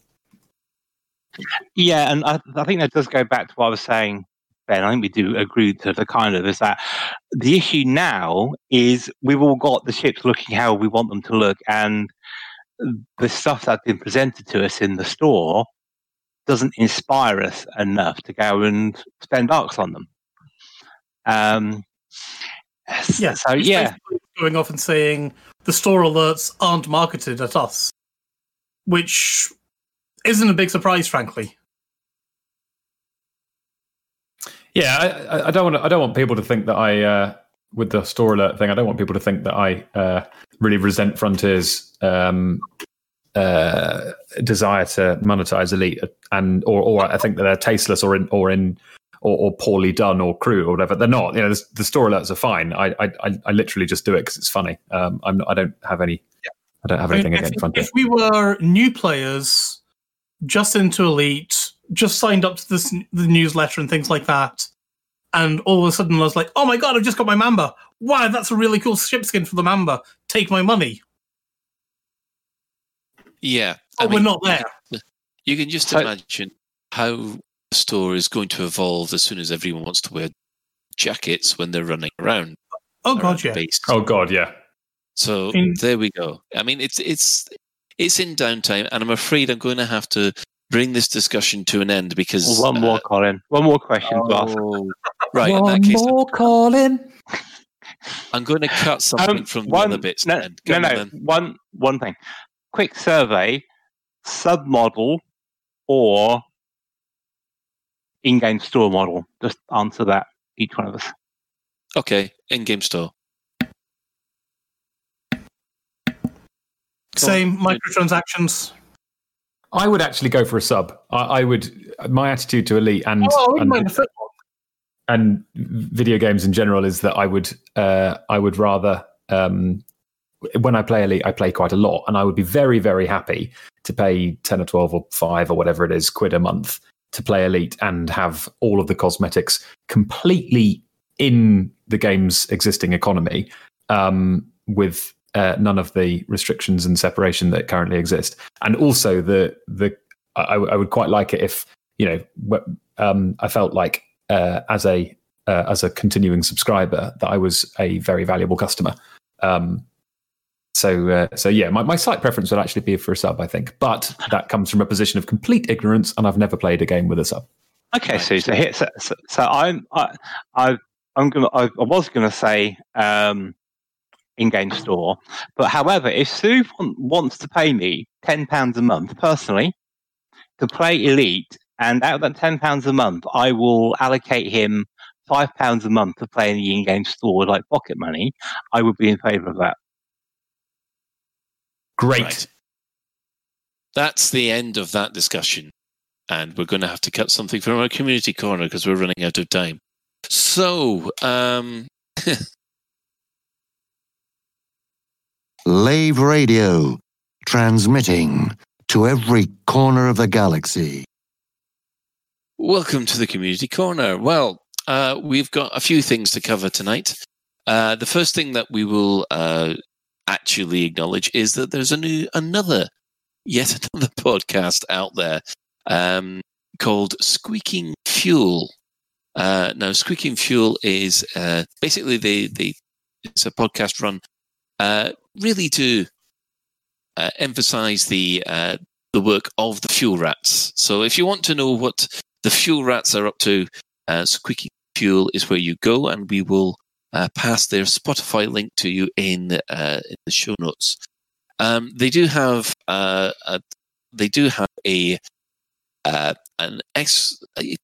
episode this week about someone has discovered a rather Eve-like exploit that is happening to new players at the moment. So we'd recommend that you go and listen to that and make your mind up to what's going on. All I can say is it's very Shan-like, but we won't take away any of their thunder. So we'd recommend. It's actually Shan. It's actually Shan. The Squeaking Fuel have broken the story that Shan exists and is a bad influence. Okay. Next up, the Buckyball Racing Club has presented their next big event, which is the Thargoid Structure Scramble. There's been an increase in Thargoid activity after an encounter with the Thargoids in the Coalsack Nebula, where they'd not been previously seen. So the Canon Research Group want to check to see if there's been any changes in known Thargoid areas, in particular where there have been any changes with Thargoid sites. So on the way back from the Pleiades Nebula to Vareti, a member of the research team stopped in at Rebuy Prospect to make a few repairs to the ship after getting a bit close to a P-type anomaly. She heard about Bucky's bar and took the opportunity to grab a cold drink while waiting for the repairs to be complete. You have to be really careful around these anomalies, as I've found out, she said to Bucky. I'm supposed to be examining these for Thargoid structures, but they don't have the same thrill as trying to research an object that fries your ship while you do it. She knocks back her drink. And asks for another. But I still need to gather some data, and I need lots of it as quickly as possible. Well, said Bucky, I think I know the group of people to help you get something done. So Bucky has now put out the call to all pilots from the Buckyball Racing Club to help Cannon with their research. Wagon wheels have been promised as return. So the race synopsis is that it will start at Reed's Rest in the Merope system, where all Thargoids road leads, and the pilots will be required to visit 3 Thargoid structures and scan the central device to gather data. However, in order to access the bases, you'll need to have a Thargoid sensor in your hold, and unfortunately there is a crash site nearby where the sensors can be reliably found. I don't think there'll be much to worry about. You have to be aware of high predictions, because as soon as you start carrying a Thargoid sensor, the Thargoids start to take. So the route goes, start docked at Reed's Rest Station in the Merope system, fly to the crashed Thargoids ship planet A4A in the HIP 17403 and collect the Thargoid sensor, fly to 3 different Thargoid structures and scan the Thargoid device in the central room, return to Reed's Rest in the Merope system. Fastest one wins. What do you think to that? I think you should read audiobooks, Colin. This is so dramatic. It does sound great. It sounds really fun. Yeah, I must admit, I think I'll sign up for that one. And because I always love outrunning Thargoids because it's actually quite fun. Now, there is a thing about the anti-botting agreement. Can someone tell me about this? I guess I can say about that. So, the TLDR of that is a bunch of commanders and player groups on the forums are basically signing something that means absolutely nothing, saying we don't support botting. And, yeah, you're right, I don't support botting. I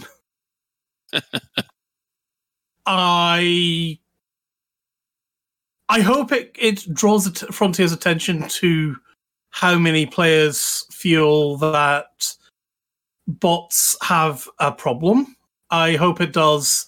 I hope it raises attention that it would be nice if we actually could see Frontier taking actions to reports of botting. But we've been covering botting since 2018, I think it was, if not before. Yep. And players have been banned, and they've come back a few days later. They've been banned, they've come back a few days later. It takes a hell of a lot for somebody to be permabanned. Does seem to be, doesn't it? And even if they have permanent banned them, we don't know. The only one that we know about is Harry Potter has been permabanned. But and even then, he's not actually cover banned. He's just locked into sort of play with myself zone kind of thing. Yeah. I love that was done. I love that so much. It's so brilliant. Frontier, you are heroes. That is absolutely the correct way to deal with complete pillocks. Thank you so much for doing that. But you see, the thing is, the only reason we knew that happened to him was because he kicked off on the net. We never heard from Frontier that had happened. And neither should you. I don't know. I don't agree with that. Somebody raised a very good point that you need to... that it's not enough. Me. Yeah, what am I saying? Yes, they should. Yes, they should. It wasn't you. It's somebody else. And it was in contrast to what you just said. It was the idea that it is not enough that justice is done. Justice needs to be seen to be done. I was trying to be nice, but yes, they should have put a ban alert in the newsletter. Ban alert! Alert! I would love to see a comment from Frontier saying, this week we banned 5,000 players because of infringing our terms and conditions. I mean, other games do it. Like I've seen communications from other studios saying, "Guess what? We banned this many people for doing these fucking stupid things." Like, guess what? If you do it, you're out. Like, it's not beyond the wit of developers to do this. Just a shame it takes Frontier 3 years to do something that should have been done in the first week. Really, but that's another story. That's another story. Yes. He was an extraordinarily special case because he was so vile. Very publicly so in a way that a lot nefarious. Sorry, very nefarious, even. Yeah, the stream sniping and the stuff he did with streamers and stuff, just spectacularly awful in a way that most some of the stuff he did with female streamers is horrendous. Being. Yeah, right. Yeah, not just we're moving away from that now because I think. We know that he's been removed. Well, not permanently from the game, but he's shadow banned. Yeah, he's shadow banned. So I think that should be the end of it. But let's. I would like to see everyone else get shadow banned too, and be told about it. Did you say everyone else? Everyone else who deserves it. Well, if everyone gets shadow banned, then that sort of means you're shadow banned. Way in for it. Yeah. I definitely it means we should really have offline bump mode if everyone's shadow banned. But let's not go there because that's something that they promise if the game does get sunset. I hope they remember. Anyway, moving on to any other business. Now, has anybody got any other business they want to bring up? Nope. I don't think so. I'm just trying to rack my brain because I know last time. Oh, one more thing. Sorry. Was that about the main discussion by any chance? No. It was about something on the forum about the AMAs have been retired for a little while. Yeah, we covered that last week. Thanks, Jan. I'm reminding people because it's such a long time ago. And so much happened in the world. Yeah, the one thing I would say, I guess, we haven't had a official Elite Week, not Elite Week, official turning the wheel thing, but I know that they're in their position to jump off and hit Sol, and I believe they're heading off to LFT 509, which is the big one. You know, that's where, if anything's going to happen, I think that's where we're expecting to see it, and that's bloody exciting. Well, good luck to them, and I hope something's there for them, to be honest. Right. Oh, there is actually there's been a lot of discussion about whether or not we should ask Frontier to have a station named after Mira Furlan, who passed away. No. I love Delenn. I love Mira Furlan, but frankly, I'm getting sick of all these name a station after somebody. Yep. What, even Captain Tom? Die every single day, all the time. Like a lot of the classic sci-fi stuff came out in the 60s. It is inevitable that the casts of those shows are going to die. If we take this approach for every single high-profile death, then the entirety of Elite Dangerous will end up with like one big mausoleum.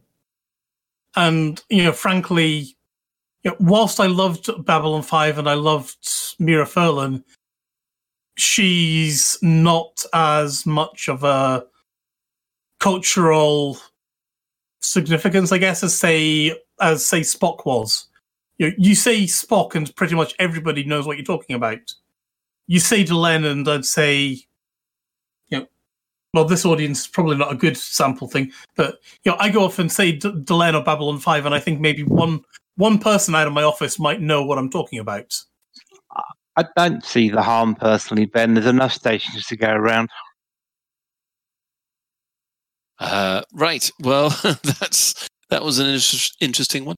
Our question for the week is: okay, are you happy with the present sort of extras only model, or would you prefer a sub, and why? I think we'll put that out there. See what we come back with. So we'll just quickly do some shout-outs. We'd like to send some massive love to Baz Floyd from Special Effect, who had a stroke late last year. Sadly, despite being in isolation, he also caught COVID. We're glad to say that he's still, even though he's still in hospital and still has a long road ahead of him. He is on the mend. He's already beaten the COVID, regained his facilities, and we'd also like to send our love to his partner, Ali Hilborn, been standing by him all this time. It's good to see that Baz is heading in the right direction. So, yeah. Our sister station, of course, Hutton Orbital Radio. It broadcasts on a Thursday at 8:30 GMT. You can tune in at twitch.tv, Hutton Orbital Truckers, or just the audio at radio.forthemug.com. For the discerning commander that likes a bit of CQC action, check out the CQC Discord at discord.me/Elite Dangerous CQC. For those that want a literary discussion about sci-fi and fantasy books, please subscribe to the Data Slate podcast, which is created by Station Commander Alan Stroud. So we'd like just to thank everybody who's chipped in the Twitch chat. Any in-game commanders which have buzzed Ben? Have you had? Yeah, I've been with Chris Mark IV and Miggle while we've been... Well, I've been trying to shoot Miggles from 5 kilometers in the air and failing spectacularly. And I've also been, buzzing around the prison from the recent event. Right. Well, in that case, I'm going to call it. So that's it for another episode of Lave Radio. If you'd like to get in touch with the show, then you can email info@laveradio.com. Hit us up at facebook.com/laveradio, tweet us at Lave Radio, and you can join our Discord server by going to discord.io/laveradio. We also have a TeamSpeak server where commanders come to hang and chat, which you can find at teamspeak.laveradio.com. Do get in touch if you have any questions or if there's anything you'd like us to discuss in a future episode. Lave Radio is recorded live on a Tuesday evening at 8:30 and streamed out at laveradio.com/live. So thanks to Shan, thanks to Ben, and thanks to Suverine. And a special thanks goes to Commander Ventura, who's doing our tech this evening. So until next time, Commanders, fly safe. And if you can't do that, fly dangerous.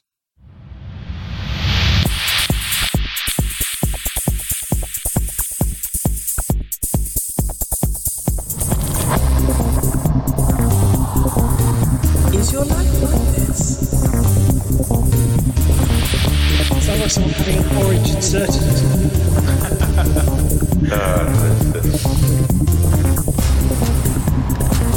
Need a safe word. Space can be loaded.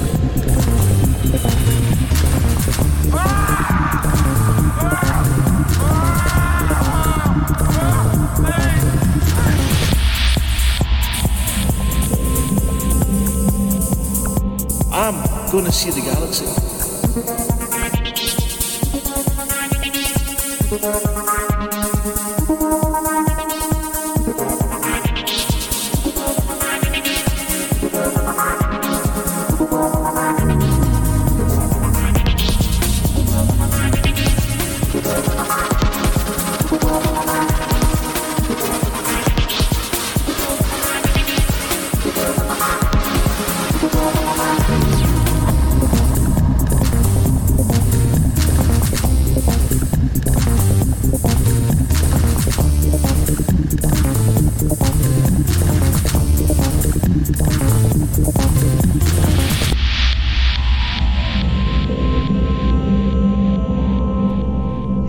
Damn it.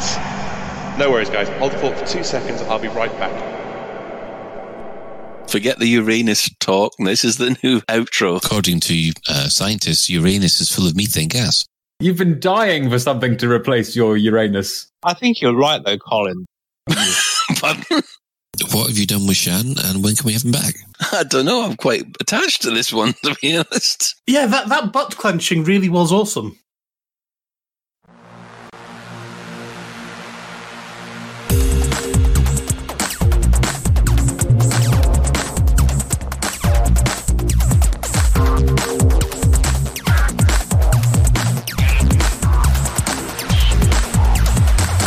Galnet News Digest, 2nd of February 3307. We read the news, so you don't have to. In this week's news, Serene scandal rocks empire. Taking advantage of miners. Poking the Thargoids. All you ever wanted to know about vehicles.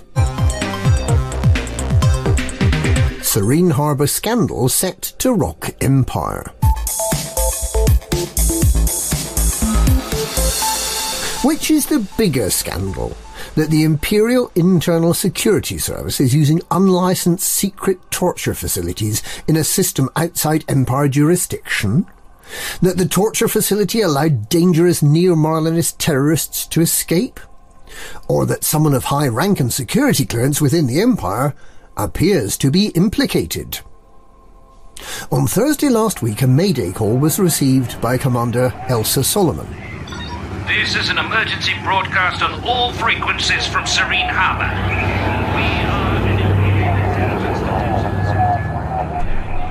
It was only a fragment, but it was clearly a distress call.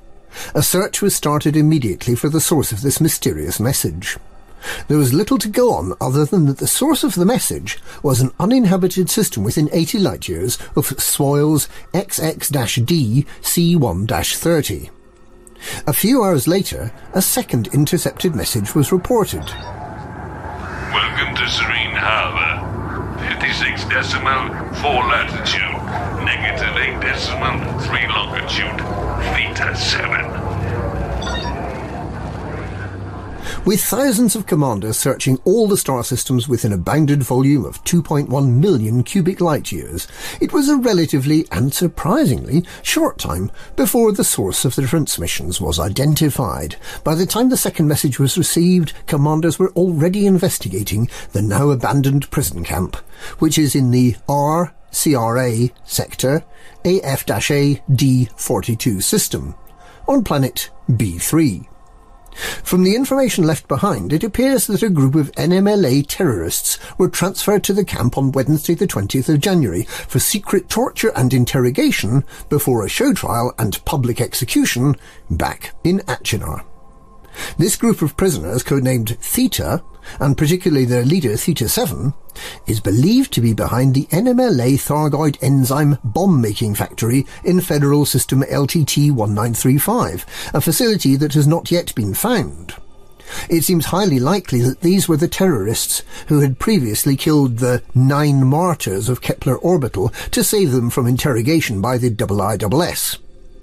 The group proved resistant to normal interrogation techniques, so some advanced equipment was ordered in. Early on the morning of Tuesday the 26th of January, as the shuttle carrying that neurosensory amplifier arrived, all the prison camp systems went offline, releasing the prisoners. But worse was to come. The Imperial Guard escort that arrived on the supply ship had also been infiltrated by the terrorists. They massacred everyone in the facility, guards and prisoners alike, except for the Theta group, who are believed to have escaped on the shuttle. This is a massively embarrassing incident for the Imperial Internal Security Service. Prison systems could only have been taken offline and the supply ship hijacked by terrorists if the IISS had been infiltrated. The very existence of an illegal torture camp is something the Emperor could not want to be publicly known. And known and highly dangerous terrorists have escaped from Imperial custody, creating concerns that more starports may be targeted by enzyme bomb attacks. Whichever way this plays out, it's undeniable that the Empire's illegal and unreliable torture techniques, coupled with treason from within, have once again put lives at risk.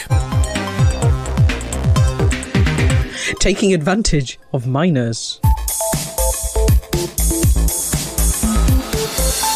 Several alleged cases of modern-day slavery have been reported, with new commanders forced to work for a pittance while their overseer makes a fortune from their labour. The story, as yet unconfirmed, is that new commanders are befriended by a more experienced commander, who lends them money to kit out a small mining ship with a short jump range. They are then lured onto the experienced commander's fleet carrier, who jumps to a remote system and forces them to mine void opals or painite or whatever the current fashion may be, and to sell the refined commodity to the carrier for a fraction of what it's worth on the open market. The indentured commanders cannot escape because they have no fuel scoop, and they end up making the fleet carrier owner rich, while they eke out a bare subsistence, having to buy all their outfitting and maintenance from the fleet carrier shop. If this sort of behaviour tells us one thing, it's that capitalism is alive and well in the galaxy. The Empire is proud of those who displayed the initiative to recruit their own little band of helpers. It's just like imperial slaves, only it's commanders. The Noobstranders are performing a useful service, giving the new commanders an important lesson in life about accepting sweets from strangers and about how the people who provide the labour are not the people who make the money. The Galactic Police have been informed of the registration numbers of 3 fleet carriers, but are powerless to act as no crime has been committed. So remember, kids, never take rides from strangers, especially if they give you a pickaxe and a hard hat with a light on it. Poking the Thargoids.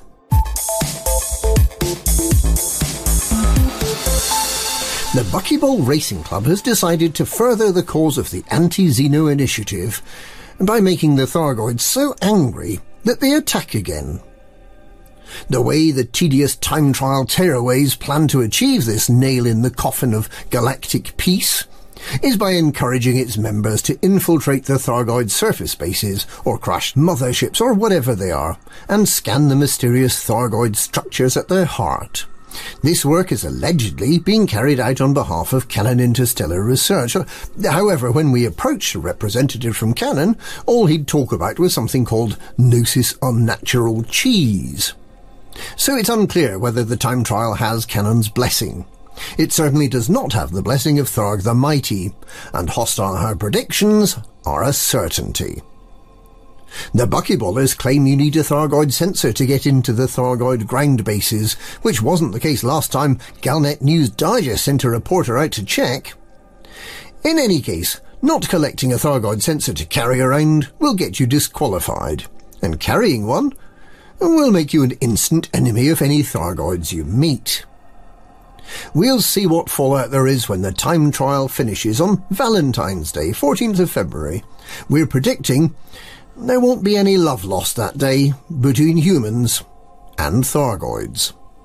Meanwhile, the Anti-Xeno Initiative has launched a range of wearable anti-Thargoid propaganda, prompting Simguru Pranav Antal to launch a competing range of "Surrender to the Thargoids as long as we've uploaded our consciousnesses to the Sim archive first" leisure wear. One of the ranges of clothing is not expected to catch on. All you ever wanted to know about vehicles. We're almost out of time for this bulletin, but we have just enough time to tell you everything you need to know about vehicles. Can you drive your SRV over pedestrians? Will it hurt or even kill them? Absolutely, on both counts. Can ship-launched fighters be used against ground targets? Yes! Will the ship HUD be changing? No. Will ships be able to drop anti-personnel bombs or missiles? Nothing you don't already have in your ship's arsenal. How will night vision work? You'll be able to see at night.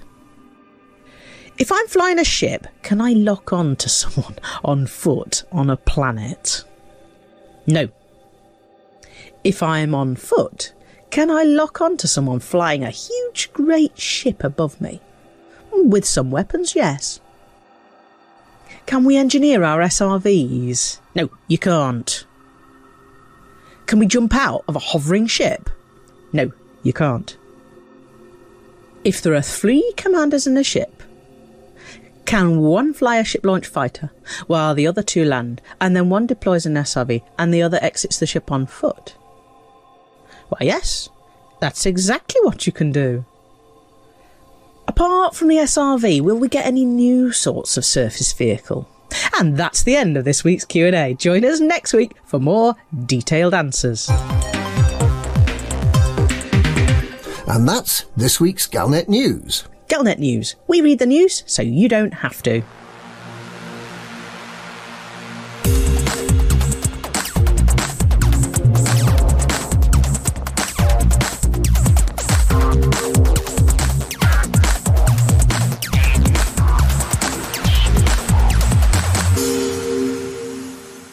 Store alert!